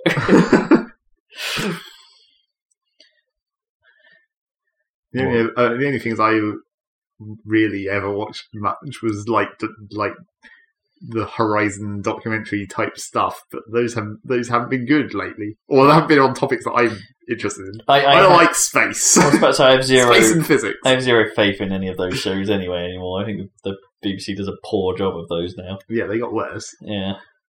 I still haven't watched that one they did about our video games that really that bad for you. No. Still haven't watched that. Got it recorded on the Skybox, so it's never going away. Unless Gnome, sits on the delete button. Who knows? Because all there is in, like, all I've been seeing recently from the Horizon sort of area is they keep doing weird, like, compilation Horizons, where it's sort of like, here's a sort of compilation show of every time Horizon has talked about the space shuttle. And they just, like, clip from different, like, here's some from the 60s talking about it, and here's some from the 70s. You only just about get away with it when you're, like, a long-running sitcom, like Friends. But, like, to actually do, like a clip show of documentaries is kind of weird. Yeah. Maybe that works if you're, like, doing, like, nature shows. Effectively, aren't they just clip shows? I guess. Any more news? It's been confirmed that Rainbow Six won't have a single-player campaign. So what is the deal with that? Like, have they just cut that actress or whatever? They made a big deal out of it, or I don't know. She's just going to be in mission briefings at the start of multiplayer. What's going on with that game? Isn't it supposed to be out this year? Yes. Like real soon? Yes. Okay then. I didn't like it what I played of it. It strikes me as, like, I think it's cool that it exists, but it's not for me. In fairness, I don't think Rainbow Six has ever been for me. I liked Vegas. Well, the other Rainbow Six games weren't really like this one. The original ones might have been. I guess not competitive, but they were originally designed as plan and execute games, weren't they? Sort of. And then they moved away for that for Vegas. And Vegas 2. That Ghost Recon game doesn't look like a Ghost Recon game to me, but No, naturally. Not that I really liked those either. The only thing I liked about those was when you tried to do those co-op challenges. Yep, exactly. Those were awesome. But there was only like 4 of them in Graw. Ghost Recon. Any more for any more? I don't think so. Kevers, tell us about COD. COD? Yeah. Well, I haven't played any of the campaigns, so I can't talk about any of that. Great. That was the one thing I'm interested in. Because I friggin' loved the campaign from Black Ops 2. Well, everyone says it's really bad in Black Ops 3. So Right. I've not touched it. Oh man, Black Ops 2, they did so many cool things with that. Like, it was a cool setting. It was a... I had the whole decision thing. Yeah, and not even decisions, were they? Like, things branched based on your performance. Like, the one I always remember, because this was the one that planned out real different for me when I started playing it through a second time, which I never finished, actually. I never finished my second playthrough, was that you could rescue the girl early if you were quick enough through that last bit of that level. Oh, right. Like, normally they get on the chopper and escape or something, and you're left just standing there going, but you can actually get there quickly enough, and if you then win the face-off, you just save the girl there, and you don't have to do the stupid strategy mission or whatever to then go and rescue her or something. It actually just skips a whole bit of the story, and it's like, okay, that's really interesting. And spoiler alert, Mason doesn't have to die during the whole bit where you snipe his face off accidentally. I don't remember I don't think I killed him. You can shoot him in the legs. Yeah, I don't think I killed him. If you shoot him in the legs enough time, that changes the whole second half of the game or something ridiculous. Yeah, I don't think I killed him. Okay, wow, you've seen the other side of that coin then, because I just followed instructions blindly the first time I did that section. I don't remember what happened, though. Again, it's one of those things, I play the campaigns, don't remember fuck all about them. But they were doing cool things, is what I mean. They made Call of Duty have an interesting campaign. The same with the first one. I like the story from the first one. Yeah, the first Black Ops was cool as well. Yeah. It had some seriously flawed moments, like the bit where you're just trying to destroy barrels while endless streams of Vietnamese come at you from the sand. That whole section was terrible. But it had an interesting story. The numbers, Mason, the numbers. Yeah, that was clever. It was cool. This one seems to have shat all over it. I don't know. Or they've not gone... Well, I think because they've gone down the co-op route, it's kind of fucked it up a bit. Because you can play the game in full player co-op now. I reckon that fucked up most of the narrative and stuff. Mm. Apparently that section they showed at E3 is like the least interesting part of the game, like weirdly. But it's also, I guess, the one you can show off co-op the best. Mm. Because it's just an arena fight for a moment. Yeah. Apparently, like, most of the campaign isn't like that. So they've done a poor job at selling themselves, I think. Well, I think we said about its story before that it's just like they're running out of space. Where it's like they've really pushed the machine takeover thing as far as you possibly can without going to an outright war against sentient machines. Hello, Halo 5, spoiler alert. Yeah, exactly. You can't have advanced warfare any longer before it becomes future warfare. Which they already did. Yes, which they also already did. So it's like, what are they going to do? They can't... Because it's like, you had the transition to modern warfare, and it was like, oh, it's modern, and then you had advanced, where it's like, oh, it's going into the future, and now it's like... Black Ops, which is kind of the future again. Yeah, and it's like, you can't keep very slightly going into the future, because that's not interesting. Well, they did a good job with advanced warfare. I liked how they approached it. But if they want to mix it up any further, then you're basically going to space lasers, aren't you? I gotta be honest, which they had in advanced warfare. Well, yeah. I gotta be honest, I liked how they approached it in Black Ops 2. Black Ops 2 was that nice level of just futuristic enough. That was the best one for balance between future and not future. Because that just worked. It was still like modern enough to feel like a modern game, but had a few things that were only possible in the sort of near future sort of. Because I do have I wonder, people have been debating the motion stuff from between like Advanced Warfare and Blops 3 and to a certain extent in Halo and Titanfall, because they're all doing this now, and it's like, is that a problem? Like, a bit of me thinks it is, right? If everyone's moving towards like new motion abilities and new movement stuff, and everyone does more or less of it, and it's all kind of the same thing. Is that problematic? Like, it's just the homogenization of the genre again. Like, someone did something different, and the rest of them are all like, "Oh, we've got to do that now." Well, Blops 3, I feel, doesn't need it at all. I mean, it's toned down, isn't it? It's toned down a lot, but it also feels like it doesn't need to be there. Right. Personally. But you've just got double jump and wall run. Yeah. And slide boost. Oh, yeah, boost slide. Yeah. But it just feels like they tacked it on because Advanced Warfare did. It doesn't feel like it needs to be there in that game. Okay. Whereas Advanced Warfare was built around the whole story was about the Exo. Yeah. So it feels like they just chucked it in there because... So I got to be honest, Advanced Warfare did. I liked Advanced Warfare more the campaign. Yeah, I did. But I think it's the movement in the multiplayer was... It was too much. Too much, yeah. It was awesome, but it was too much. Yeah, well, it exaggerated what I have, is the biggest problem with COD games is like, it's just like whoever gets the drop on who first, right? It's not like everyone just runs around like madmen, and if you just happen to be behind someone, you win, and that is the majority of how I die. Yeah. It's just like someone coming up behind you, and it's really annoying. Yeah. And now they added, someone can do that from above, like anywhere in the level, and it became more frustrating.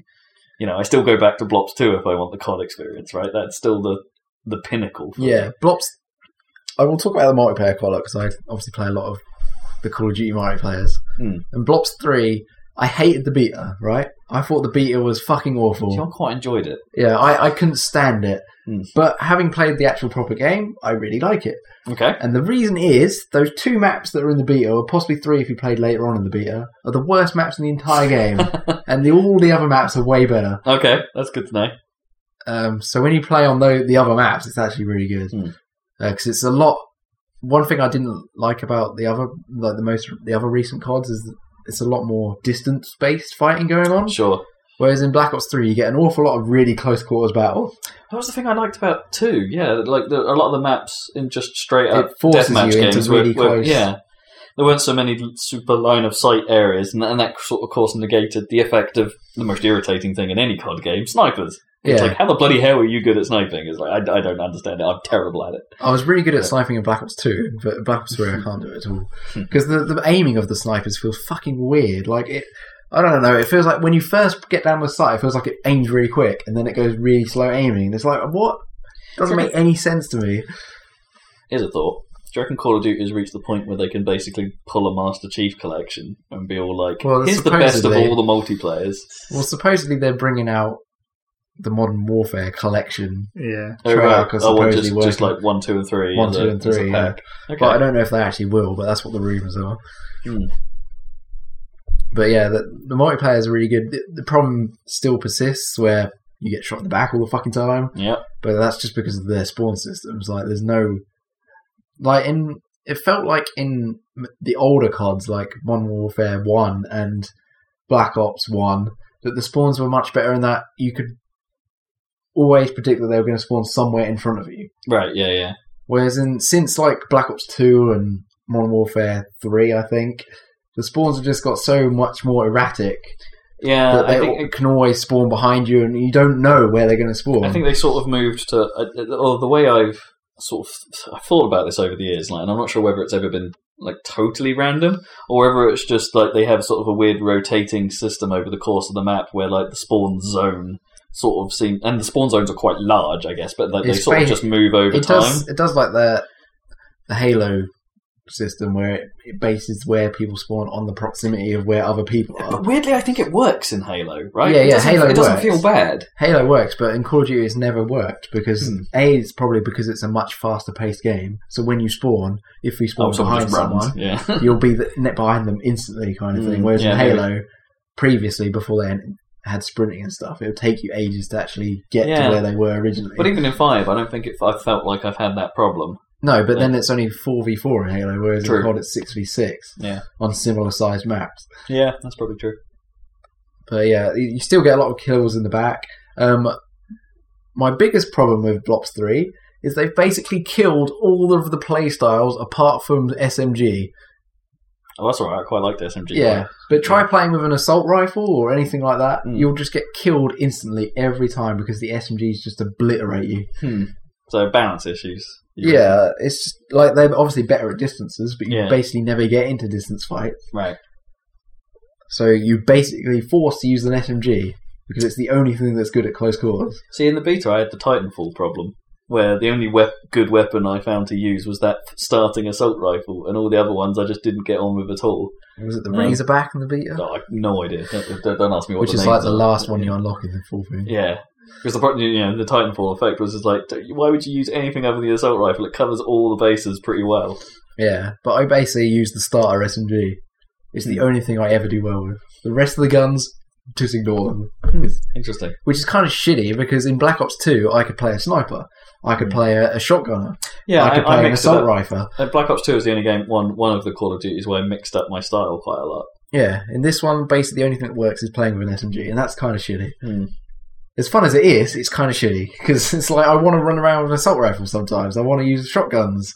But there's just no reason to because you die so fucking quick in this game.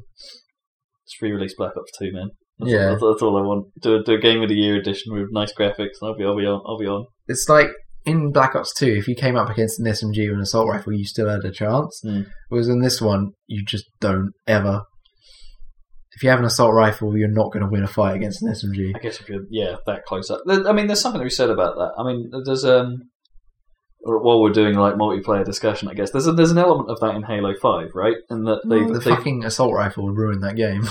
I think it's really neatly balanced what they've done with assault rifle versus like even including the SMG, because the SMG is ultra powerful right up close, right? If you're getting into a CQC style fight, the SMG is amazing. But then, and you'll beat the assault rifle hands down. Yeah. Whereas the assault rifle has a weird sort of like a middle ground where it's effective. And this is the thing I love about the Halo 5 weapon system. It feels like, with the exception of the pistols, maybe like the plasma pistol and the bolt shot, it feels like all the weapons have a place. The problem I have is the assault rifle is good at basically any range. If you scope down it, you can still kill people at long distances without much problem. See, I haven't had that sort of luck. I don't know. And it's just it works at everything. And it's just like, well, I love using the pistol because it takes a lot of skill to headshot people 4 times to kill them. Pistol is cool. But the assault rifle just shits all over it, anything other than long range. And it's just like, why? What? It just annoys me. Yeah, okay. I'm not sure I agree, but I guess experiences will vary. Because Halo Reach was, if you were good with the pistol, you could outdo someone with the assault rifle. You could outdo someone with pretty much everything, apart from maybe the battle rifles or whatever, or the DMRs. So I think, Whereas in Halo 5, the assault rifle just shits on everything, and it's just like, I think maybe you've just had a bad experience. I don't know. I think like it just takes the skill out of Halo. I think AR and pistol are actually pretty similar in terms of like speed to down someone. Yeah, it is, but it's taken all skill out of Halo, because with the assault rifle you can just spray and kill someone. With the pistol you have to be dead on accurate to kill someone. In fairness, like I guess in a lot of the previous games, the AR became like no point really. Yeah, you just went to the battle rifle, which was fine because all the other weapons take skill. The AR doesn't at all. See, I'm quite happy with the fact that like battle rifle isn't just the standard in every game mode, because it's like that became so dull. I don't like that. I like that it's back to the assault rifle pistol combo. Yeah, but I just feel like the assault rifle's too good in Halo 5. Fair enough. Because Halo is all about skill-based shooting, which like CODs and stuff isn't really. Yeah, COD is more about reaction times. Yeah. But the assault rifle just ruins it in Halo 5 because it takes no skill and it obliterates you quicker than you can with the pistol. Especially with the new movement stuff. Whereas before it was quite slow paced, so you could aim a lot easier with the pistols and things. True. But now, because you can boost, you can do like thrust boost or whatever it's called. Yeah. And you can still spray while doing it, and it makes killing people with the pistol way harder. Yeah, I think there's a range where that changes, where the assault rifle does become kind of useless. I think there's a range where like that change, where that becomes not true. But yeah, I guess if you're really skilled with the AR, that can happen. But yeah, I've not encountered that. I guess people just naturally switch to pistol. But I just find it kind of lame that they've done that, because it's the only Halo where I felt like you can win by not having much skill. Okay. which kind of destroys Halo in my opinion. I love it. This is like Halo. This one is. Don't get me wrong; it's an excellent multiplayer game. Excellent multiplayer game. But it's just I feel the like the AI needs turning down a bit. No, fair enough. This is the most I've been into. Like I don't know. This is the most balanced and the most nuanced, and the nicest it's ever felt to me since the original Halo 2 days. Like, and I was quite big on Halo 3, and I got into Reach quite a lot as well. But this is hitting that sweet spot that I remember from uni. It's like it's rekindling those sort of like, oh, this is just the right level of everything feels good everywhere. I still think Reach is the best. You're probably right. I mean, like, going back to the Master Chief Collection, playing Halo 2 now is a weird experience, right? It doesn't feel right at all in its unchanged form. I still think, games on midship are still fun, but that's about it. But yeah, going back to that now feels weirdly out of place. It just feels so good now. Yeah, it is really good. It feels so good. I just don't like the assault rifle. It just feels too good. I think it needs to take a bit longer to kill people with it. Mm. So have you done any zombies in COD? I've done a little bit, not too much, because I was never really into the zombies. How's Ron Perlman? I don't know who that is. He's one of the characters, apparently. No. He's the guy that plays... The fucking characters in it are always hilarious, though. Yeah. Some of the things they say is just absolutely brilliant. They've got, like, Heather Graham in it as well. Oh, is she the woman one? Yeah. She? I forget who the... isn't one of them... what's his face? The scientist from Jurassic Park. Yep. Oh, really? Yeah. What's his goddamn name? Jeff Goldblum. Yep. That's it. Yeah. The only question I didn't is, even notice. Does he ever say must go faster? Must go faster. I don't think so. Because that would be the obvious thing to do. But the things they do come out with, I can't remember any of I haven't played it in ages, the zombies mode, but it's bloody hilarious sometimes. The problem I always had with and I'm hoping they've changed it for this one, is that those zombie modes were always way too hard, and to get anywhere interesting. Like if you're it is still too hard for me. And if you're playing solo, there's no value to them. And it was just poor at matchmaking you and stuff like that. Like the one in Black Ops 2, I thought was like, there's some really interesting ideas here. I can do none of them. This is a complete waste. It's still the same for that for me. Like it's there's a lot of depth to it. There's a lot of things you can do. There's lots of like. Because it is like a story now, isn't it? Like you progress through it, feels more like a campaign, like a Left 4 Dead, I guess, in some ways. Yeah, there's lots of like hidden things there's like hidden keys you can pick up that do stuff, but I've only ever got to the point of getting like one or two of them, and I've never been to any of the secret like special bits because you just die after like round 9. It's just like I can't do this anymore. Yeah, you just can't get anywhere with it. I don't know how people do it. Maybe I'm too stingy with my coins or whatever. Yeah, to buy better weapons and stuff. Just buy everything real quick, see what happens. Spend all your money. But you have to be like really good at getting points to survive, and it's just it just seems too hard. Like it should have difficulty modes, I feel. What was the thing about the wave-based mode in Advanced Warfare? Right, because the achievements were like flip the map or whatever. Oh yeah, I did that. I've never quite. I think I was like one level away from it, and I flipped it once and nearly flipped it twice, which is the other achievement. Flip flop. Yeah, I didn't quite get it. It was like a couple of rounds off or something. But yeah, that was easier than zombies. Sure, but it still takes forever. Yeah, it does. I played the game for like 50 minutes and we were still hadn't flipped it yet, and it's these games are too long. I prefer that wave style mode to the zombies mode. The zombies mode just doesn't click with me. Or maybe they need to take zombies back to being more simple, or I don't know, just have difficulty settings. Well, it's like they've added so much stuff in it, like you can become a monster to power things on and open certain doors. You can only open certain doors when you're in monster mode. Okay. And you can grab ledges that you can only get to when in monster mode. Weird. To turn things on and open certain things. And it's just really complicated. There's a lot to do in it.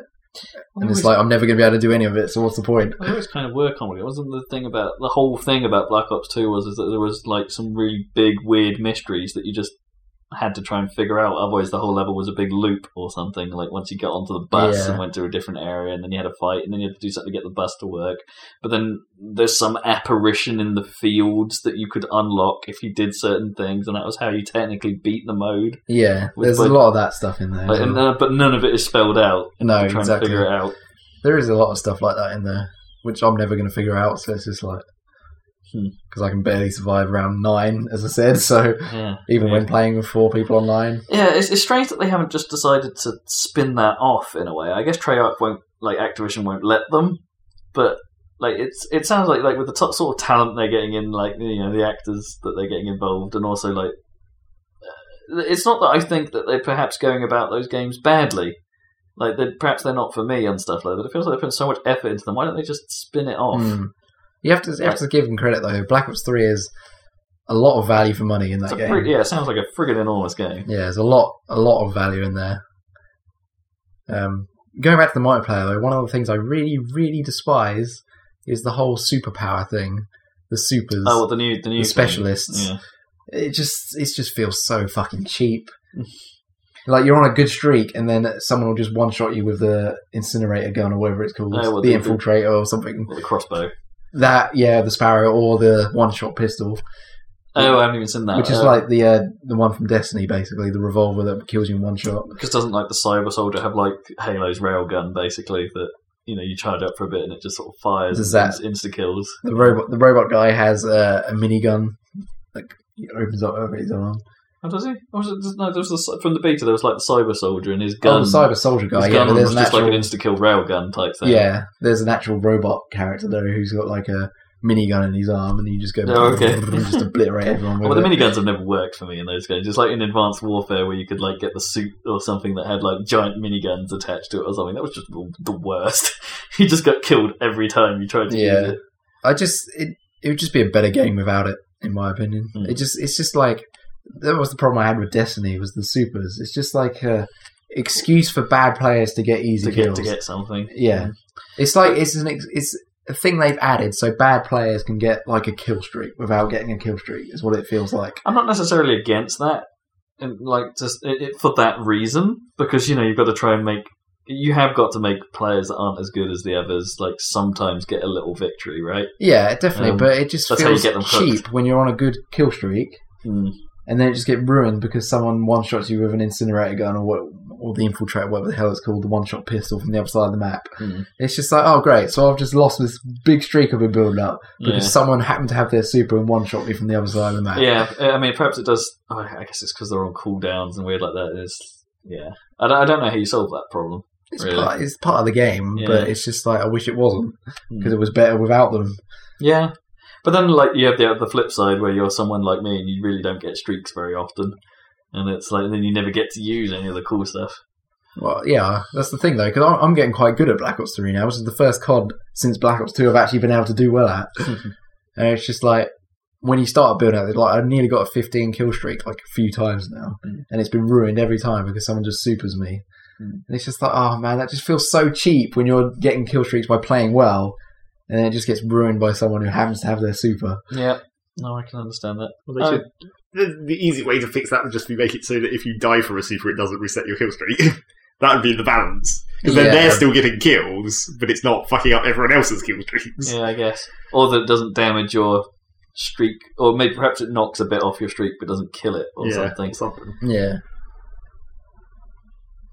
Because even if you have like a UAV up or something and you know where they are, they'll still obliterate you quicker than you can actually shoot them with skill. Yeah. And it just feels like... I've always wondered if that's how they should balance the streak thing, right? So, like, you go into a match and it's like, instead of starting from scratch every time, you work up to the next level. Well, that's and then so your level 2 one, you have to earn all the points again. Well, that's but when you die, you go back to like... But when you die, you start and you're only building up towards level 2, if you see what I mean. So it's like you have to go through the levels in order. But each one takes a certain number of points. So you could, if you wanted, queue up 3 really big kill streaks, but they take much longer to get to or something. But you have to do the entire point total for each one of those. So you work to your first one, and it's like, okay, I've got all the points for that, and then you could work to the next. So they're in a queue, as opposed to having to build them all up from scratch every time. Yeah. But then... But then maybe that falls into the category, like you said, of them effectively being like supers, because everyone gets them over time. Yeah, I guess. So you mean the points you get towards it doesn't reset? No, it does. So when you die, they still go back to 0, but only at the level you'd reached. So say your first one is a UAV, you claim that, and then that like effectively rotates. So the next one, you die, and you go back to the second one on your list because you haven't achieved that yet. But then the points go up like within that level, like so they're not like cumulative in the same way. Let's say you have a UAV, a care package, and a stealth chopper. If once you've got your UAV, there's a good chance you probably won't ever get anything else ever again. So you're never going to get a UAV again. Yeah, I know. There is that to it, but it's like, I wonder if that's or you could just set free UAVs. I don't know. Or only have UAVs in your queue. Yeah, but then you can't ever get a chance to get anything better. Yeah, I don't know.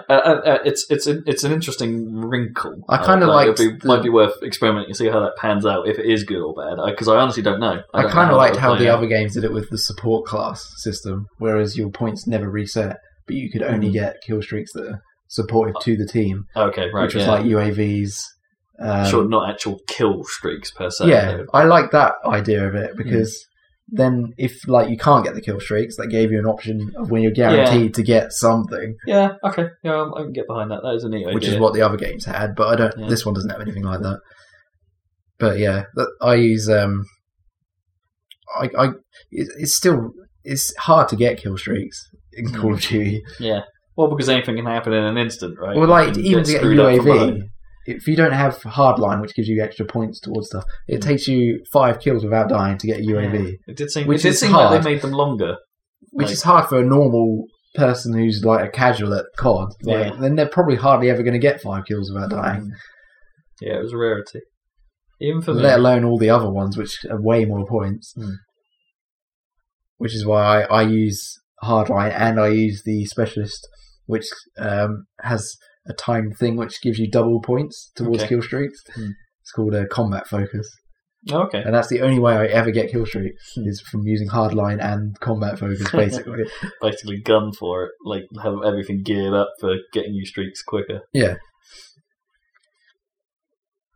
So, to summarise, based on your experience of just the multiplayer, where does this sit in the pantheon of the duty calls? It's definitely the best one since Blops 2. Okay. Blops 2 is still better. Right. Because of all the cheapness and the movement that they've added to Blops 3, which I don't feel is needed at all. Right. And also the fact that basically the only way you can play it is with SMGs. Okay. Which kind of ruins the game in that respect. Like, you can't play other classes. At least I can't, anyway. Because I gotta be honest, I'm still sat at that point where it's like, this doesn't feel like the COD for me this year's. Like, I don't know what it is. There's something like every other year that I look at a COD game and go, you know what? No, I don't think this is. There's something about. It's something. Even though I enjoyed my time at the beta, there's something about it that made me go, I've had my fill. You know, it's like I this isn't going to grab me. I've kind of understood you at this point. Well, so once I played the beta, I was like, right, I'm not buying it this year. But you did. But I did, and I'm glad I did because it's actually a lot of fun. Because the maps that weren't in the beta are actually really good maps. The majority of them, anyway. And of course, the other fact is, you and I seem to have exact opposite tastes when it comes to shooters. Not necessarily true. We both like Halo a lot. Oh, yeah, but you're... We both like COD. It's just I play it more. That's the difference. Yeah, maybe. Like, if you played it as much as I did, you'd probably be the same. True, but I don't enjoy it as much as you do, is the thing. Yeah, like, it doesn't get its claws in. I enjoy it because I'm quite good at it. Yes. I can get that. But I'm not. And I'm never going to be games are always more fun when you're better at them. Yeah, maybe. Like, I managed to get some nearly 15, which is still pretty lame compared to a lot of people out there. 15 kill streaks or whatever, but still can't cross over your Counter-Strike skills. Still not cross it. I'm still really bad at Counter-Strike, and I'm fucking legendary eagle now. I think that if you're bad at Counter-Strike, oh boy. Like, I don't know. I think it's pretty good. Counter-Strike isn't that difficult though, really. That's quite sorry? It's the hardest game ever. It's not that difficult. Well, I mean, I haven't played any of the recent. Alright, now you've said that, you have to fucking play it and then come back to me and tell me, it's fucking easy. Did you get a copy of Go? I played Source and I was well good at that. I mean, I wasn't ranked at the time, exactly, but it's not a complicated game at all. It's just point and shoot, because the majority of the time... It's not point and shoot, though. That's the problem with Counter-Strike. Well, it's not got, like, bullet fall off or any shit, like, from Battlefield. No, but there's recoil that you have to control, which is unbelievably retarded. It was incredibly easy to do in Source. It was just, like, bullp up everything. You just go, and then you'll die. But yeah, because it wasn't ranked, though... The only thing that was difficult you weren't playing against hard people, probably. The only thing that's difficult about Counter-Strike is grenades, basically. That's where the actual difficulty of Counter-Strike is, because the grenades are weird, and they always weird. have been in those games. They don't do a great deal of damage, and they have weird physics to them. Yeah, the arcs are a little unpredictable. And of course, the other real trick to Counter-Strike is knowing the maps incredibly well. I mean, which is helped by the fact that there's not many. I still think if you think the shooting in Call of Duty in Counter-Strike is easy, then you haven't played it properly. I would love to see you play it now, because like it feels harder than it's ever been to me right now. I don't think it can be that different, because that was kind of the whole point, wasn't it? Kind of. Because they can't fuck with Counter-Strike. It's not necessarily because of the mechanics. I think everyone's just got better. Well, I mean, sure, that makes sense. That's the whole point of having ranking, though, isn't it? Yeah. That's meant to help that problem. It would be interesting to see you play it, though, having made those comments, and then to see what actually happens when you play it. Because I've been playing it for about a year now, and I still... It's been longer than a year, isn't it? No, I started last November-ish. Yeah, alright. Boy, you fell in that hole hard. Yeah, I love it because it's so hard. That's why I love it. It sides too hardcore for me. I think I enjoy it, but the problem is you guys have got so far ahead of me now that I can't really play with you anymore. Like when I come in, it's like because I'm so deranked, like underranked compared to you, I end up in games where it's like I have no place here. It's like I should be slapped out of this room, and then you were by knives. Well, yes. It's a stupidly hard game. Like, yeah, anyone who says it's easy has never played it at a decent level. It's insane. It is insane. It's just that it's not. But you saying using the bullpup or whatever, the AUG. Yeah, the classic. Because one-shot headshot with that and you kill people. Well, but it doesn't mean the shooting...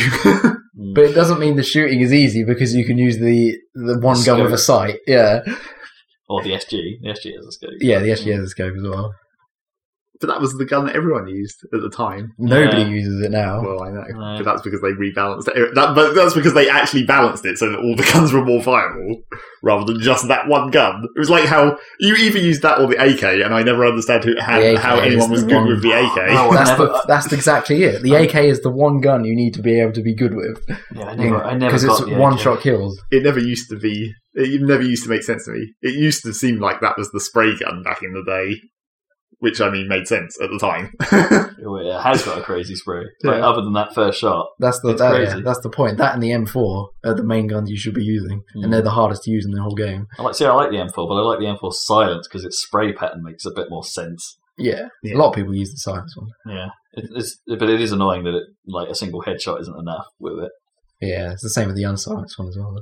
Oh, is it? Oh, yeah. I didn't realise. They're both the same, like, in terms of damage output. I assumed the silence was less because of its easier spray. No, it has about the same, but it has much less bullets. Yes, of course. I forget. It only has 20 bullets in the clip instead of 30, and you only have 2 clips worth. Yeah, or 3 clips worth. Okay, that makes sense. I wonder what Team Fortress would have ended up like if they had put the grenades in like they were going to originally.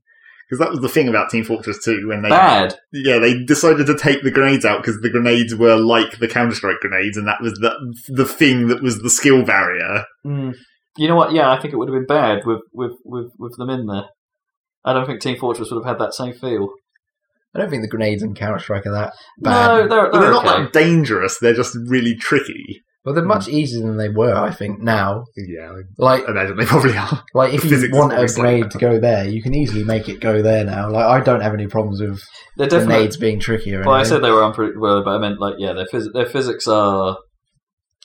I think they feel... Maybe in terms of general physics. Yeah, I think they still feel odd, but they're I didn't mean unpredictable is what I meant. Like I meant they feel odd, but they are definitely you know where this grenade is going to go. Yeah, like the old grenades. They basically just handle like spheres, like perfect ball spheres. They bounce totally predictably. Yeah, definitely. The old grenades used to just feel like they were made of rubber almost because they bounce so ridiculously much. They still do off walls, right? I mean, the floor bounce isn't as bad as it used to be. They are with flashbangs. Oh, are they? Okay. You can do what's called pop flashes, which is straight down. Yeah, well, like there's lots of ways of doing a pop flash, but basically what a pop flash is you throw a grenade so it ends up landing behind you. Right. So you only get partially blind, but everyone else that you're trying to attack is fully blind because they're looking at you. Yeah. Oh, interesting. So there's ways of doing it, like bouncing it off the floor. Like on Dust 2, you know when you're going up towards the B side, it's like a ramp upwards. Because you can throw a grenade at the floor, so it bounces off the floor over the wall into the... Yeah, that's cool. And stuff like that. It's like I did... that is one of my Halo tactics every now and then. And like the classic throw a grenade against a wall. Oh, yeah, I do that all the time. That's fun when you pull that off. And I didn't realise it, but Halo does actually have grenade kills. They just do, like, bugger all damage. Yeah. Like, if you hit someone with them, and you get, like, the fastball medal if you do that. It's like, oh, I didn't even realise this was in the game. Awesome. It's like you can actually kill people in Counter-Strike with hitting them directly with a flash grenade. Yeah, that's always been a thing. In old Counter-Strike. But it only does 2 HP of damage, so they have to be on 2 HP for you to kill them with it. I saw that one time in like 1.6 Counter-Strike, and because it's such a rare thing, they hadn't like properly made the kill icon for it, so it was just huge. Or maybe that was intentional, maybe it wasn't actually a glitch, but it was just like this giant grenade icon that appeared in the kill stream. I remember that, yeah. Which is like a holy shit sort of icon. It's like someone actually did this. Yeah, it was neat. Yeah, you need to play Counter-Strike and then you'll see how hard it really is. I need to go play Battlefield some more, apparently. Really? Well, because we haven't played it in forever. Yeah, but can we play 3 and not 4? Is that still viable? Because, we don't like 4, comparatively. Or do we have to play Battlefront? That's the next question. Battlefront is it's good. I like Battlefront, and I'll tell you why. Because it's super fucking easy. Yep, exactly. There's no skill involved in it at all. It's great. There's not going to be any bullet fall off on lasers. No, there's no bullet fall off. There's no ammo, really, and there's no... Yeah, it's super casual, and I like casual games. Well, it's the Plants vs. Zombies for Star Wars. Kinda. It's like you don't always have to have a game that's super skillful and... Boy, it's a good-looking game, though. Well, it does. It runs so good as well. Like, does it run at 60 on Xbox? Like, or is it does. Yeah, it does. Wow. Okay. But it's like it only runs at 720p, I think, on Xbox though. And it's only 900 on PS4. Okay. But yeah, I run the PC one on Ultra, and it doesn't even it runs at 60. It's like it's not even trying on. I was about to say, yeah, I had to knock it down a little bit when I was playing the beta. Like it didn't run perfect when I knocked it up to Super or Ultra or whatever they call it. But man, that is I couldn't even notice the difference, to be honest, between those two levels. I can't see a difference. It's an unbelievably good-looking game. I mean, Frostbite engine, man. It's like... Yeah, still, somehow, the engine, it's properly... Although I have to admit, some of the snow does look a bit like plasticine. Yeah. But some of it's not that great, but most of it is fucking impressive looking. It's amazing. I think the one thing I come away thinking, oh, that could be a little bit better, is when like ships explode. Yeah, that explosion graphic is a bit poor and doesn't actually seem to be at 60. You know what I mean? It's like a low animation rate explosion. But if you were to see it from afar, or if you're watching a stream online at 30 frames per second, it looks absolutely fine. It's just weirdly in gameplay, it doesn't look quite right. I think explosions are probably the one thing that Battlefield has always sucked at visually, really. They're always like, you just see the vehicle turn into a black shell and then some flames come out. I want to say it was better in the Battlefield ones. I don't know, like when you see it, apart from the black shelly thing, the actual physical effect of it got better. The flames and the smoke that comes off and the little particles that come out. And if we're being totally honest about this stuff, DICE bloody well know how to do a soundtrack.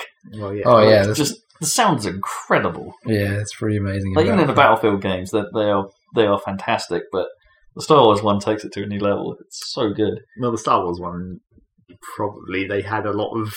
They must have had full access to the entire Star Wars library of sounds, right? It's basically all pre-made for them, essentially. But there's something about how they just mix it down, right? It's more than just putting Star Wars in a game. It's like how you make them work in the environment, how you make them echo, how you make them change over distance. Which, in fairness, I think Halo does a fantastic job. Yeah, the Halo sound mix is insanely good. Yeah. Speaking of sound mixes, and moving on to a different game. Yep. You need to talk about Fallout because we're running long. Yes, that too. That one thing that's been really annoying. This is maybe going to turn up in our Game of the Year worst audio thing. Oh! This is my favourite category. Yeah, I know. Well, in Fallout 4, I've mostly been playing with the atmospheric, like not tuned to the radio, just the atmospheric music. Mainly because they brought back a lot of the old songs from Fallout 3 again, and I know fucking every one of those songs off by heart. Like, I don't want to hear those again. Yeah. Even though there's a few new ones mixed in, there's just not enough to make me stay on that radio station. And then there's the alternative. Is that the one problem with picking that era, you reckon? Like, they've actually run out of tunes? You know, I don't think they have. There must be hundreds. Yeah, there of must be way tunes, more. It's just licensing, I'm sure. Or you could tune to the classical radio station, but I don't think that fits, really. Yeah. So I've been mostly listening to the atmospheric music. But the trouble with that is, the worst thing, is there's one of the atmospheric music tracks which sounds like distant gunfire. So I'm always confused when I hear it. I'm like, because sometimes you'll hear distant gunfire and you're like, oh, there's some people fighting over there, I should go look. But then sometimes that track's playing and I'm like, wait, this isn't actually gunfire, is it? That's that soundtrack that sounds like distant gunfire. That is odd.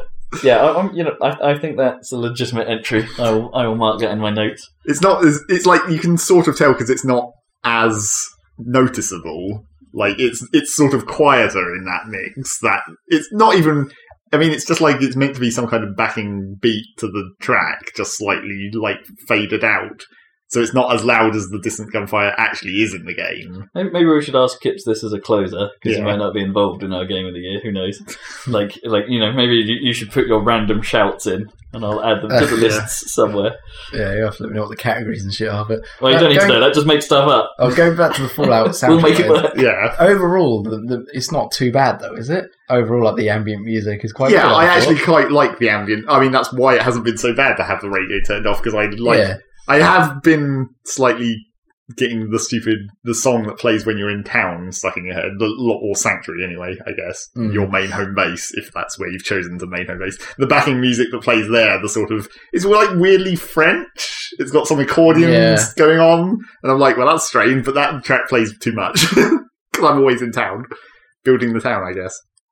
So yeah, Fallout 4, been playing a lot of it. It's fine. I sort of understand what people are complaining about, but I haven't had many problems. Yeah, I haven't had many crashes or anything. I mean, let's just get this out of the way. It's a Bethesda game, right? Yeah.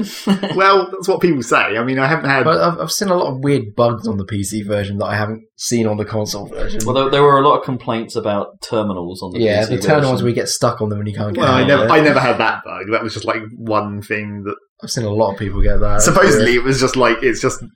I mean, that... I don't think that one is a random bug. I think that's just like you either have it or you don't. Yes. It very much sounds like that, because it's not one you can then go back and do that section again and have it not happen. It seems to be like once you're in the state where you're having that bug, you can't get rid of it. Yeah, so I haven't had that. Which is really bad. Yeah, I haven't seen any real bugs or crashes. Well, I haven't even really seen that much glitchiness to it. Like, Skyrim was probably way more glitchy on average, like, the old bodies flying into the air and stuff. I haven't had that happen yet, although I have seen a couple of videos of that happening, but then that's always going to happen. There's always going to be videos of weird shit happening. You know what, I don't care about that. Bodies flying into the air physics glitches, I'm totally okay with. Yeah. Even like, well, I've got plenty recorded of us when we were playing through Halos recently. Like, most of those Halo games have weird physics glitches. Yeah. Basically, there's only been one major bug that there's been like the minor bug where your settlement status doesn't update correctly a lot. Like, you'll just be travelling around and you'll look at your settlement list and it'll be like, oh, this settlement has no beds now for some reason. Then you'll go there and it's like, no, it's perfectly fine. Thanks. Thanks for making me fast travel around the map. But the only real major bug I've had, which was very nearly great game breaking for me, was basically, well, not to go into like spoilers for it, I guess, but there's meant to be this mechanic where you're building your towns with your settlers and stuff, and the settlements can come under attack by raiders and mercenaries and other stuff, and super mutants or whatever, and that's fine. But there's also a certain type of attack where in the story of Fallout 4 is basically about synthetic humanoid robots that are indistinguishable from actual humans replacing humans. That's one of the main plot points of Fallout 4, I guess. Synths, right? Yeah. And so that's meant to be able to happen to your town. So, like, one of your settlers can get replaced by a synth and then attack it from within. I've heard that. That is cool. That's cool. And it's like, in theory, that would be good. Except I had it cause a really terrible bug where... I mean, I assume it just does like a random, like, it randomly chooses a settler to be changed into a simp or whatever. But unfortunately, in my town, it chose a cow. What? Really? Which I'm pretty sure it's not meant to be able to do, which is why this went horribly wrong. Because basically, the cow became a simp at some point. Like, I could load different saves and be like, okay, if I murder this cow now, which is going to aggro everyone in my town, but if I do it now, it's not a simp, it just drops normal meat. But if I do it now, it is a simp, and it drops, like, simp components and a gun. Which it shouldn't be able to have. Huh. So it somehow turned into a simp, which I'm pretty sure the game is not designed to do. Because the problem with it is that when it triggers the attack, when it like goes into evil mode, where it's like, oh shit, your settlers have realised it's a simp, and then they fight. The cow can't go aggro because it's a passive creature. It can't. Right. It can't become aggroed to your settlement or you. So doesn't it just... Oh, what, so the other guys don't notice it either? No, they still shoot at it, which is weird because it's green to you and if you shoot it, they aggro on you because they still think it's green to your settlement. Okay, so you can't shoot it, you have to wait for your settlers to shoot it. But because it's also not aggroing and turning into an enemy, the game doesn't realise that you've solved the attack. So the attack happens regardless of whether it's alive or not. So in the end, like, I was trying to fix this. I was loading up a save before the attack started and using the console to just kill the cow. Oh, right, yeah. And it would, like, you die and it would drop the synth components and the gun. And I'd be like, okay. But when you travel away from your settlement, the game still thinks the attack is happening. So everything in your settlement starts getting damaged even though there's no enemies there. Oh, wow. And I was like, well, fuck. Now I'm screwed. So what happens if you go back and you still can't sort it out? No, it just, like, it sticks in this weird perpetual attack state. But what it's like, and if you have the mission for defend your settlement, that never goes away either because it doesn't know that the defense has succeeded because no enemies died. Oh boy! So basically, you just have to let that settlement die. Yeah, that's what I was thinking for a while. But then there was one time where it randomly completed the mission. I didn't really do anything different. The cows, I still console killed the cow, and the settlers still commented on the synth attack. But then it randomly, the mission completed and it sorted itself out. It still damaged a bunch of my shit when I fast travelled away, but when I went back, it was like, now we're good. Okay. So eventually I got past that. That was a pain. Fucking stupid cows. Never have cows in your settlement, that's my advice. If you ever see a cow joining one of your settlements, just go to the console and kill it if you're on PC. Don't build the cow feed trough. Don't encourage them. Because apparently it could potentially fuck you up real good.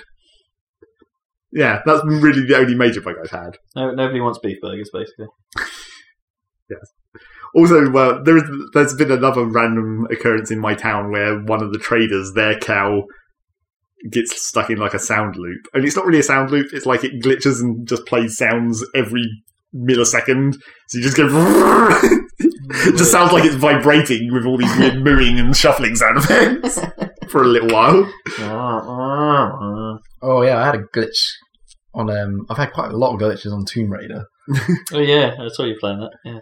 One of which is a bit like that, where you can craft like things on the fly now. So like you pick up like an empty can, you can craft it into like a smoke grenade. Right.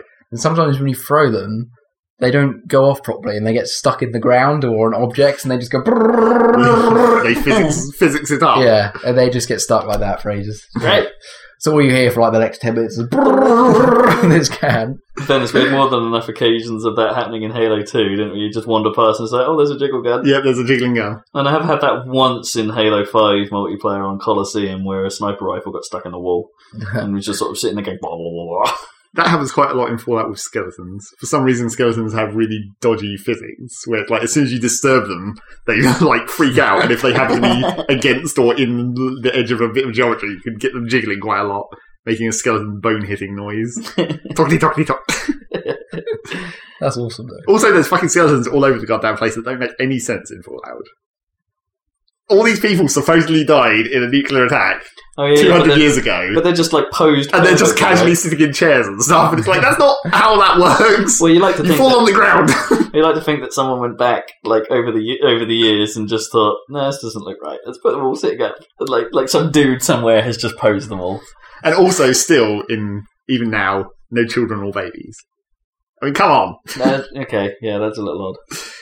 I guess they just 2015. I guess because of like, are they worried about like emergent gameplay, sort of getting them involved in firefights and having child and baby deaths? Well, I mean, that was the problem. That was what like happened in 3 in New Vegas. It was just like the children were invulnerable. It's just like that's just a bum solution. I have seen one child in. Yeah, I haven't seen any in Fallout 4 yet. So, and he's invulnerable. Yeah, so. actually. Although he might be a plot character and invulnerable, that could be the other reason to be invulnerable. I don't think he is. He didn't even do anything, as far as I could tell. But so there's been a lot of discussion, like about whether Fallout 4 should be better because what is it? We're a decade on. What is it? How long has it been? 4 years. Well, no, since Fallout 3. 4 years. Maybe only 4 years since 3. It must be longer than that. Yeah, it was 4 years. Yeah, maybe. I don't know. It must be longer than that. I'm sure it was 4 years. Well, New Vegas didn't come out that long ago, so yeah, that was the last of Fallout 3, essentially. Okay, I won't bother fact checking it, but okay, it's been a while.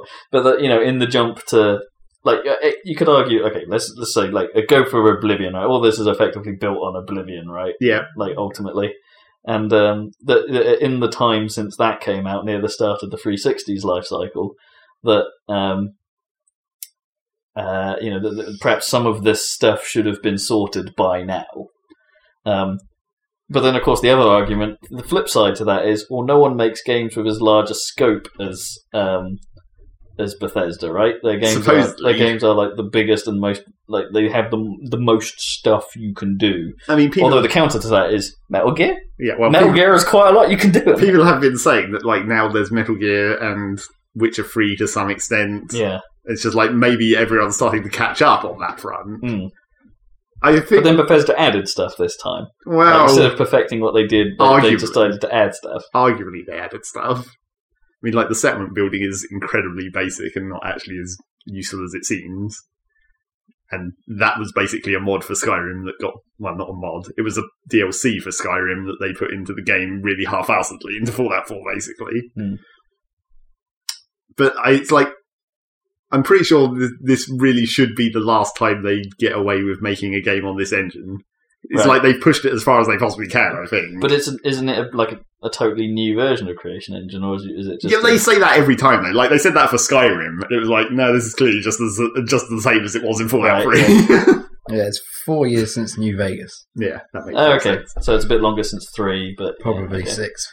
Yeah. Probably 6, right. But yeah, I think this is like the last time they can get away with making it on this same engine. They have like done some improvements to the movement, like it feels a bit more physical, like when you're running around and jumping and stuff. And obviously the guns actually work like guns now, which is important. Rather than Fallout 3 where it was like all dice roll. That sounds like the most important change in the game to me. Although arguably that also makes it kind of weird in some other ways. Like, sniping's incredibly easy now. It's just like you just put the reticle on a guy miles away and just shoot and he dies. Or at least he gets hit. But it also, like, it's a weird, like, trade-off with the VATS way it used to work. Because now there's this weird sort of range problem where, like, really far away when you're using sniper scopes, it's just like point and click. Because there's no spray. Right, it's like your bullet always goes to where the crosshair is. It's just a matter of you putting it on the guy. So they haven't modelled drop off or anything. No. Like that, yeah. And then there's like mid-range where it's fine. It's just like normal gun shooting mechanics. Like your aim spreads as you fire more and all that kind of stuff. But then the trouble I have is once you get to close range, for some reason I find it incredibly difficult to hit things at close range. Even when they're like point blank or when they're in melee, like bugs, and especially anything shorter than you where you have to aim downwards. I think it's just because of the way they animate. Like the animations are quite quick. I can't hit shit when it's right next to me. So that's the only time I've been using VATS. Because I'm like, oh shit, it's got too close. Well, now I'll just VATS. Because I can't hit them otherwise.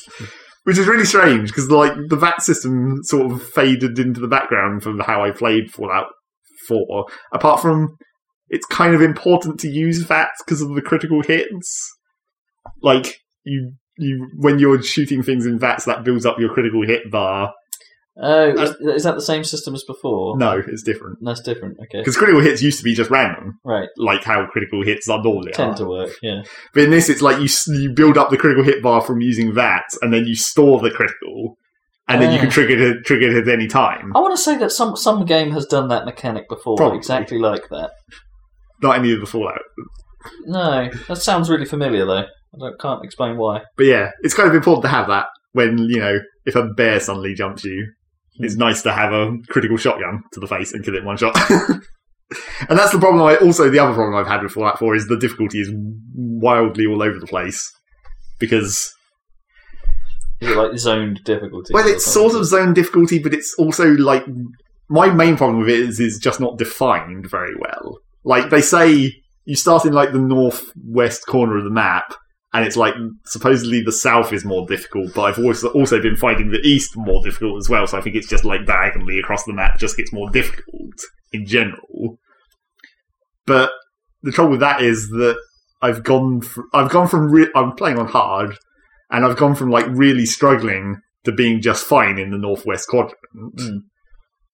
But then I don't feel like it's a very smooth transition. It's like everywhere else I go, I seem to be get fucked. Right. And also the other problem with the difficulty is that it doesn't tell you how difficult the missions are, and I'm pretty sure the missions are like fixed difficulty. Hmm. So if you are going through the main story, it's like, am I ready for this? Yeah, am I ready for this? And also because it's the goddamn main story of an RPG type game where, of course, oh shit, we have to save the world. Don't worry about that. Just go do your own thing for several millions of hours. Yeah. It's a suicide mission. It's a race against time. Yep. It's a race against time. So, yeah. Every time I've gone into one of the main story missions of Fallout 4, I felt incredibly underpowered. But the problem I think with that might make this problem even worse is I get the feeling that because they've made the power armor a totally different system now, where you like climb into it, it's like a suit, it's like a mech almost. You get into the power armor and you can equip different parts to the armor, and even if it doesn't have any parts of the armor, the frame still works. So like makes you stronger and stuff. Mm. So the trouble with that is because the power armor now is like climbing into a mech and it makes you incredibly powerful, I think they've had to balance for that. So you either have if you're in an easy area, if you're not in power armor, it's fine. But if you are in the power armor, you just walk over everything. Yeah, right, but if you're in a hard area, if you're not in the power armor, you just die. And if you are in the power armor, it's fine. Okay. But there's no way to tell.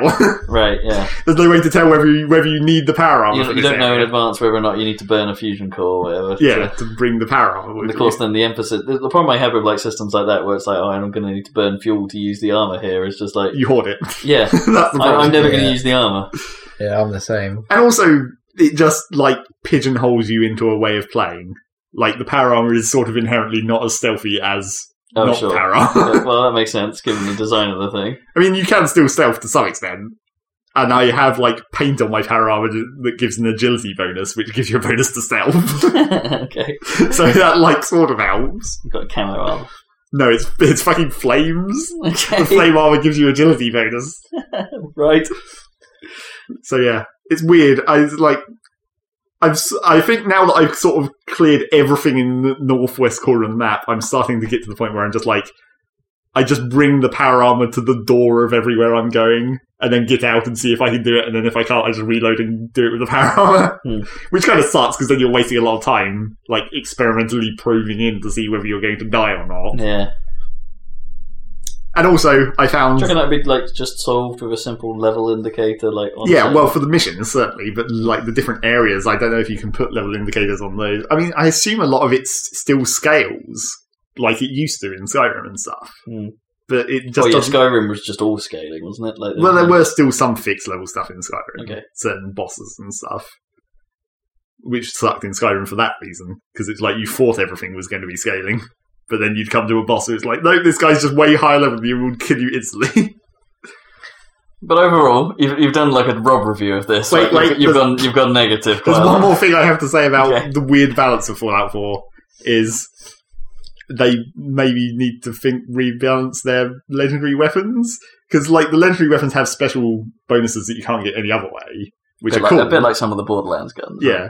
Which are cool, and like a lot of them aren't that useful, and some of them are. And I prefer the armor ones, where it's like I've got legendary parts of armor, where it's like, oh, this one gives me a bonus to the VATS, and this one gives me a bonus to, fall damage. Well, I haven't used any of those, but but the trouble is, I found a gun that has a 20% chance on hit to cripple legs, And crippling legs normally is like a good tactic for fighting fast-moving enemies or enemies that are melee. You just cripple them and then they can't get to you as quickly. Yeah.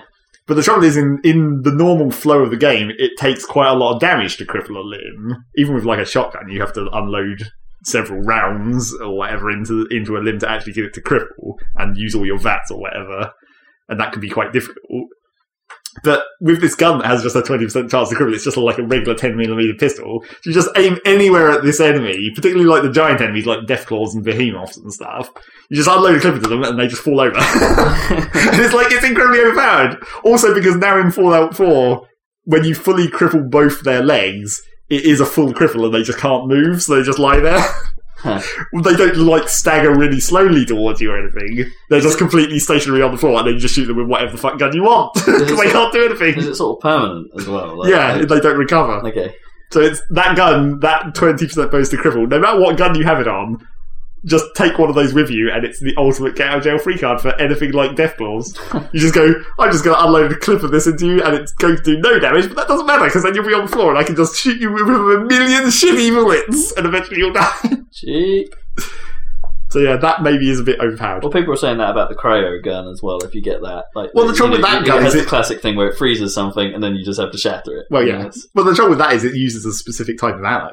Oh, okay. So that's a little rare. Yeah, you got ammo. I don't even know if you can get more ammo for that. I mean, I assume you can because people seem to be using it quite a lot. There was that glitch discovered where you get it right at the start of the game, really early. Yes, I heard about that. Which is just stupid. There's been loads of people have discovered glitches for traders as well. Well, there's always where you can basically jip them to get infinite bottle caps from them. Well, I've discovered a thing that I think I saw someone mention, but I didn't actually read the whole topic about it. But it seems like because a lot of this is a weird balancing issue that they've had between hacking and lockpicking, where a lot of the safes in the game are linked to computers. So if you don't have the lockpicking skill, you can hack the computer and open the safe anyway. Yes, I heard about this as well. Yeah. But the trouble with that is, in those computer terminals, you can just relock the safe. So if you lockpick the safe, goes to the terminal, relock the safe, lockpick the safe again, you just keep getting experience. It's a really dumb way to grind experience. Oh, blimey. No, okay, that's not what I thought it was. Because I heard that the algorithm they use to do those hacking games, or some of the hacking games, someone cracked it basically. Well, yeah, it's not even a complicated game anyway. Okay.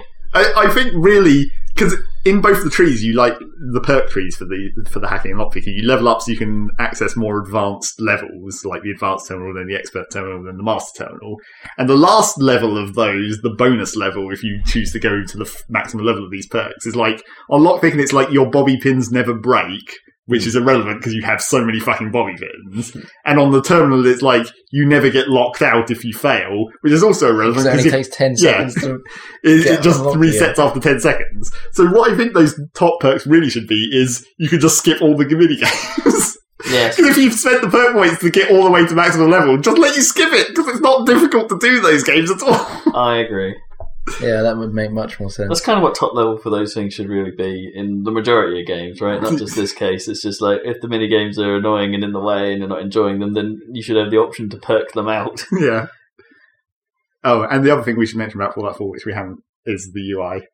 It's still not great. They still haven't learned. I think it's alright for console. I was about to say, are you playing keyboard mouse or are you playing controller? Yeah, I'm playing keyboard mouse. Okay. It works alright on console from what I've gathered. It's better than Skyrim. The trouble is they've still got alphabetical lists of everything in your inventory. And there's sorting options. You can be like, sort it by weight, see what's heavy so I can get rid of that first. And you can page through and have this is the page with only weapons and this is the page with only armor. But that's still not enough. I've still got ridiculous lists of stuff to scroll through. Particularly when you've got a bunch of junk that you're having to haul around to build your settlements and stuff. Page up, page down. And also, one more UI bug that I can't understand, which is really dumb. And I only discovered it after the second time it happened, which really sucks because then I wanted to see what happened the first time, was when you go into a terminal and it brings up a page of text, normally just flavor text, obviously, because there's not mostly not much important on those terminals. But if it brings up a full page of text, the bottom of the screen where it tells you what controls you can use in the screen, there's tab to go back, to quit the screen, and sometimes there's R to load a holotape, and then if there's anything functional on that screen, there's like E to activate it. What it doesn't tell you is there's a secret control To scroll it. Yeah, because when it brings up a full page, you have to push return, and only return. That's the only thing that will go to the next page of text. Weird.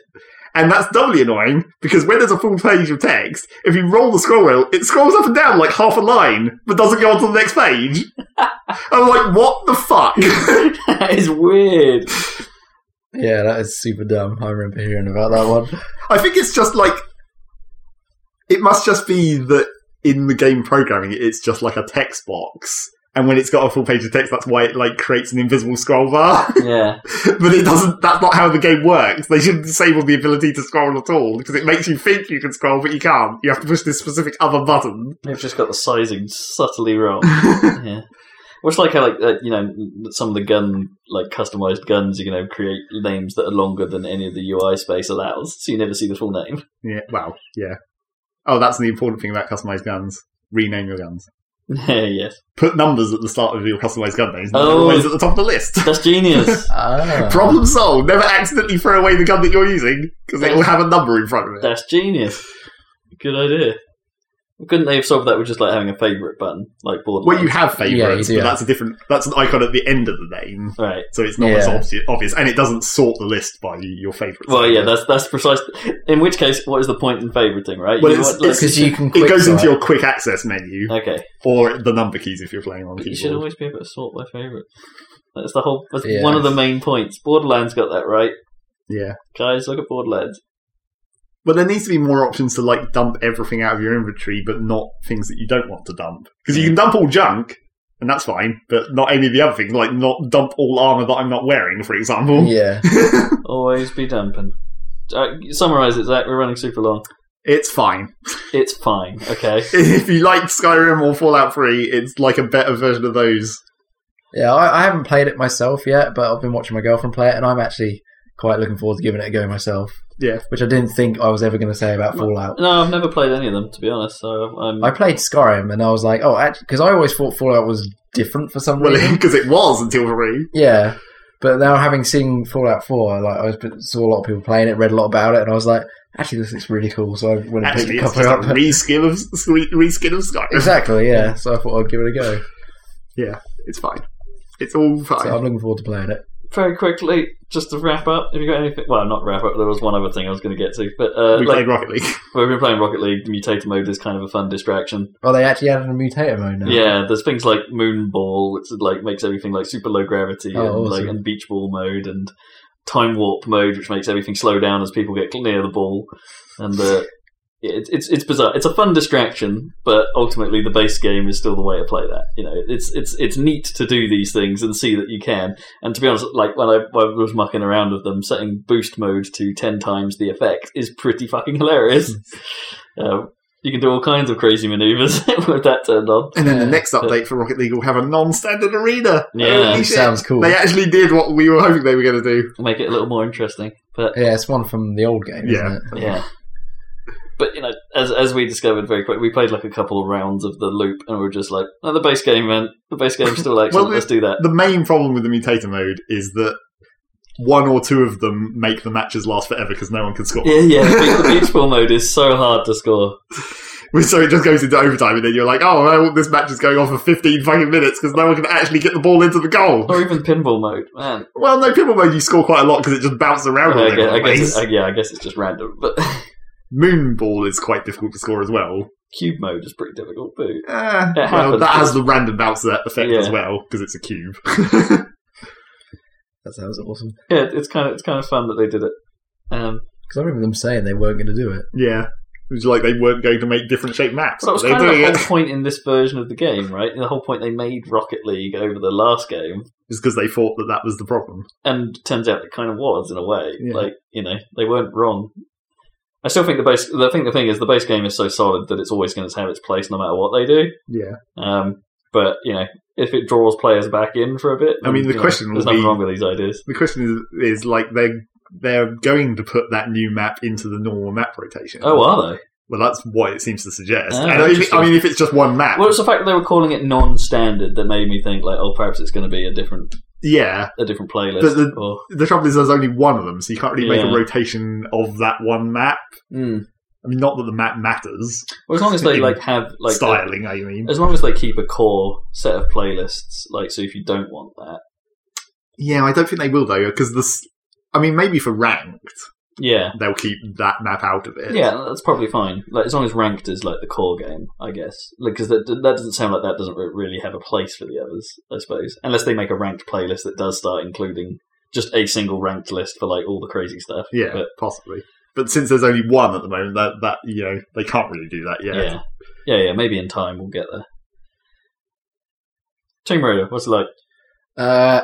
If you like the first one, the second one is more of that, but better, and it's actually freaking awesome. I'm enjoying it a lot.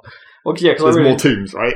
There are more tombs, but again, they're completely optional. So yeah, because I really enjoyed the first one. The story was garbage, but I thought it was fun to play. Yeah, the story's always shit in those games, but it's really good fun. Yeah. And the graphics are fucking amazing. Really? Like, seriously, yeah, it's a really, really good looking game. Oh, awesome. So I didn't expect... Because I came away from the EGX demo thinking, yeah, this is alright. But purely thinking this is alright, from... That bit that we played is literally right at the start of the game. Oh, is it? Okay. So probably not the best... I guess, example of where the game goes or how it... Yeah.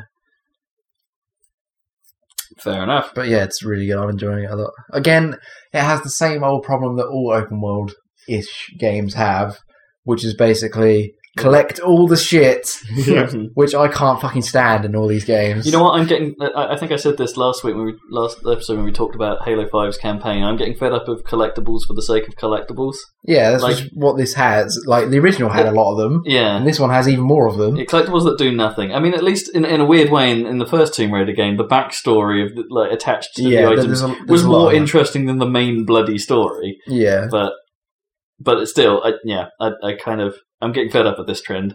I'm done with it. Yeah, there's hundreds and hundreds of them in this game. And a lot of them are actually... Well, you have to get them to some degree. Because I don't know if you know much about the new one, but there's like a language system. And you have to level up. You have to level up your ability to read different languages. Huh. And you do that by finding these collectibles. And that reminds me of didn't Final Fantasy X have a system like that? We had to find runes that let you get better at. I forget what the language is called, like Geft or something weird like that. That had a bizarre name. And it let you speak this, decode this other language one letter at a time. I don't know if they actually did it, but I think that was theoretically going to be in Warcraft at one point, World of Warcraft. Yeah, really. They were going to have it so that the Horde and Alliance couldn't understand each other. Oh, no, they did do that for a bit. Yeah, I thought they did. They did do that. I don't know whether that stuck around. No, I think that's gone now, because that's where Kek came from, right? Because that was the translation of LOL. It turned it into K-E-K. Kek. Yeah, so it's... Again, but a lot of that language stuff is completely optional anyway, so you don't have to collect anything, really. But there are certain things you do want to collect, like the locked cases, because they give you new weapon parts. Okay, cool. But, yeah, other than all the hundreds and hundreds of collectibles, it's quite a good game. I mean, I've nearly finished the story now. I'm, on the last mission or two. And I've still only done 50% of the overall completion. Oh, blimey. Yeah. Because there's so many collectibles. Yeah, see, I'm not so sure that's a good thing. No, I don't like the whole collectible. It's just cheap content, in my opinion. It is. It's padding. I'd rather have more tombs, challenge tombs, as they call them. Yeah, well, you know what? I wouldn't even care if they just didn't put those collectibles in, right? And the game felt smaller as a result. I'm not sure I mind as long as that's... Because I'm a big fan of... There's no skill involved in finding and collecting things. No, you're just it's just scanning filler. the environment and just trouncing around. It really bothers me. You're just wandering around for the sake of wandering around, and that's no fun. Yeah, exactly. I'm a big fan of a nice, focused experience, and if that means getting rid of collectibles, bring it on. Because every game has it. Halo has collectibles. You know what? It's kind of Gears of War's fault, isn't it, when you think about it? Because that kind of introduced the whole dog tags thing, right? Or cog tags. Yeah, sorry. I think COD did it as well first, didn't it? Modern Warfare, it might have done. with the intelligence. Yeah. Those sort of era games are to blame for this. And it's just pointless. It's all pointless. It is pointless. It's no fun. Not pointless in Fallout 4. Pick up literally everything. Yeah, Fallout 4 is like, but that's. But then you have encumbrance. Fuck. Yeah. That's the opposite problem. You pick up too much stuff. You know what, the only time I'm okay with that is when it leads, like, hidden... I'm okay with hidden stuff, I'm okay with Easter eggs, as long as they're sort of fun, weird things you find in the world. Like, you know, the ape family in Halo 3, or the hidden giant island shaped like Master Chief's head, or the ability to get the scorpion gun or something in Halo 2. Yeah. You know, stuff Scarab like... gun. The Scarab gun, yeah, that's it. Like, stuff like that is fun. I'm okay with that level of crazy. But that's more like just secrets than. Yeah, exactly. Or It's the not Rex collectible, sword, that kind of stuff. I think that's one of the things that Fallout actually does really well, is like stuff that's not part of any... There's a lot of things in the world that aren't a map icon. Like, you'll just find a little random Fallout shelter or whatever, and it's like, this has a little mini bit of story attached to it, but not really, because it's not expressed in any way. It's just here's this scene. Discoverable shit. Yeah. And it seems like the Easter egg, the big Easter egg of Fallout 4 is teddy bears. Everywhere I've gone, there's always, here's the randomly posed teddy bear that's wearing a hat and reading a newspaper or whatever. Can you make a gun out of teddy bears at one point? Well, you can use the junk gun to fire whatever the fuck you want. Oh, okay. That must be what that was then. I saw, like, there was a gif going around at one point of someone loading a teddy bear into a gun and just doing a VATS headshot against someone. Yep, naturally. That's amazing. It's weird how you find the junk cannon in a mission. I think they've done that deliberately. All the weapons that used to be sort of semi-secret crafting, you now just get them as part of missions. The junk gun... Obviously, the cryolator is linked to the start of the game. There's the railway rifle I haven't found yet, but I'm pretty sure that's going to be in a mission. There's another one. What was the other one? The syringe gun. I found in a mission. Which is sort of a shame, because those weird guns, like the junk cannon, were why you collected stuff in Fallout 3. Because you needed the specific junk item parts to make those guns. Right, I see. Whereas now the crafting of guns is sort of more generic. It's weird because the only sort of junk gun you make now is the pipe rifle, which is the very generic basic gun that you get. And the only reason it seems like junky is because it's all rusty. So all the other guns aren't rusty. So the 10mm pistols are still pretty shiny. So it doesn't feel like you're just bolting random bits of a cooker onto a gun to make it a flaming version of it. No. I mean, it's like you can make... When you make a suppressor for like a 10mm pistol, it just looks like a normal suppressor. Even the junk gun is like, it's a circular cylinder that sticks on the front of the gun. It just looks a bit more rusty. So everything's too well machined, is what you mean. Like, more too much like guns. Whereas I feel like the settlement building in Fallout 4 is like the opposite problem. Everything feels too junky. Yeah. Have people lost the ability to cut a straight plank of wood? But craft an incredibly elaborate gun? Yeah, it does seem a bit weird in that sense. Like, you can't build anything nice. It's all really horrible. Well, maybe you can craft something nice because there's you can find magazines that unlock more stuff you can build. I eventually found the one for white picket fences, so you can use the same fences that you get in that starting town, which is nice. They're better than the wire fences. Yeah.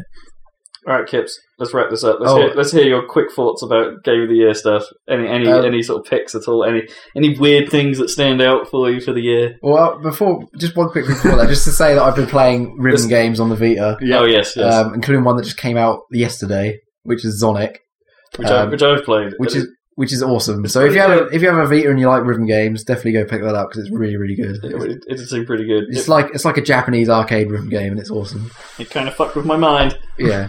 So if you're into that, pick that up. But Game of the Year stuff, damn. I don't know, really. Nothing at all. Shall I read you my give some hints. Is this the short list of like what categories we're thinking of thus far? Yeah. Like, okay, so obviously there's the 2015 Game of the Year. There's the 2014 game that we caught up with award, right? Which we always do. There's I'm adding an older discovered category, like our game that we just figured out. Well, so even longer ago than 2014. Yeah, because we keep it's impossible for us to keep up as we are. So I thought maybe we should go back and do. Well, for that it would be Counter-Strike for me. I guess. I guess because that's been out a while. That's true. I guess I only stumbled upon that this year, so that's valid. What else we got? We've got the this is mainly my category, but the best trailer, because the trailer stuff is like those are always sometimes really elaborate and nothing to do with the game.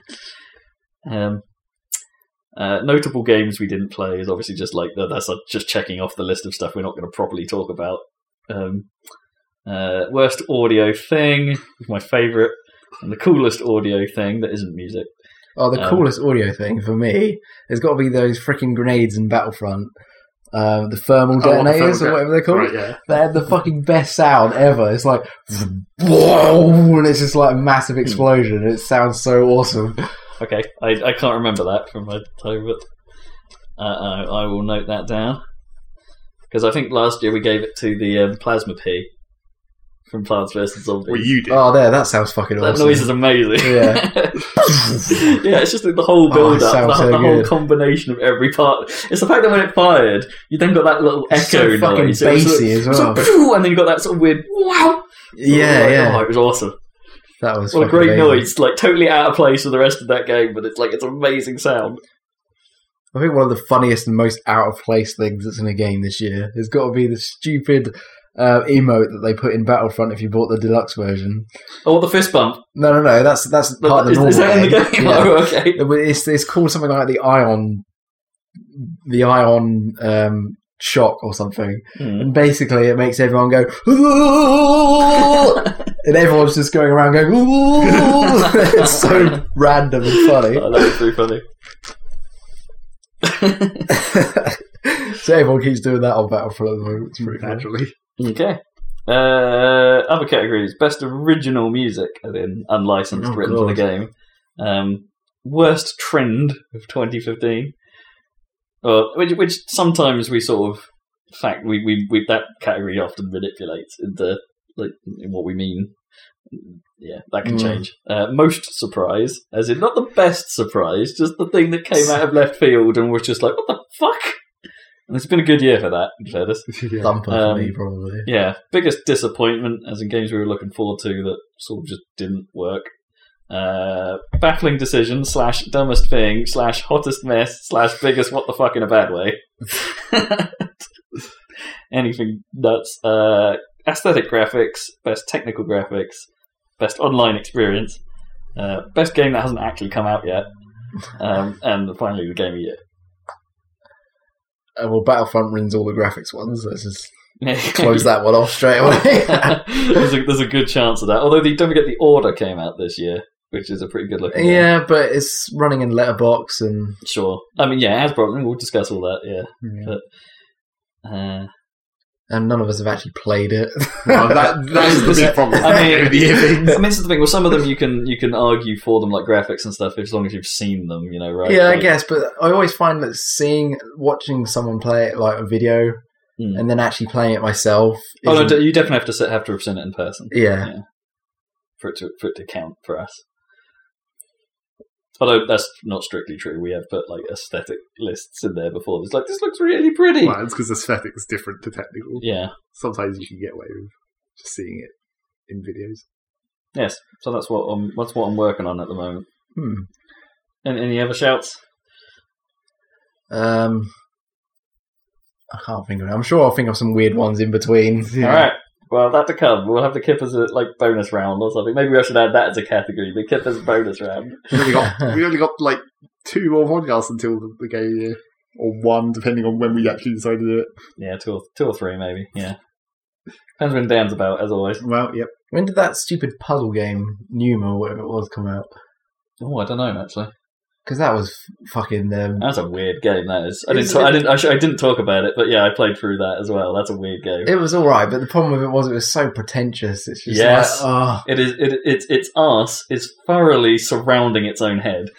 It's just like, why? Why can't it just be a fun puzzle game? Because that's how you do puzzle games now. You have to have a narrator that is.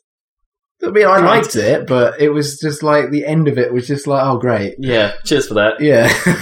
Yes, no spoilers, but boy, the end of that game is just like, yeah, fuck you. Yeah. Can't believe you just did that. Yeah, it's so stupid. Although that last section is kind of interesting. Anyway. Yeah. I won't spoil it. Well, this has been a Happy Salad podcast. It sure has. It's been a lot of podcasts. God damn it. How did we do this? We need to Pete's. Oh my god! This is only like half the games I've played this last 2 weeks. Bloody hell. Because like 7 games or something came out the last 2 weeks, or 6 games. Yeah, it's busy season. Just Cause 3. It's coming up. Oh, I'm not even going to buy that. I've got too many fucking games. Yeah, exactly. That's the thing. I might have to actually try and tear myself away from Halo 5 and buy something new, man. Because it's just like, I'm playing too much Halo. But like, I haven't played that in ages, and I want to play it, but there's just too many other fucking games. I'm torn. Like, do I go into Metal Gear? Do I go Super Mario Maker? Do I go Witcher? Do I try something like that? Like, do I play more Dirt Rally if that actually ends up going version 1? Yeah, should do next week probably. Yeah, there's a lot on. It's a busy year. It's a good year. For once. Yeah, I guess it's been a while. Right, better than the last couple. So bye Better than bye. 2014, that's for sure. So bye bye. 2014 was stuff. Was that your squid impression from Splatoon? Turn that internet off. It's going. Walk.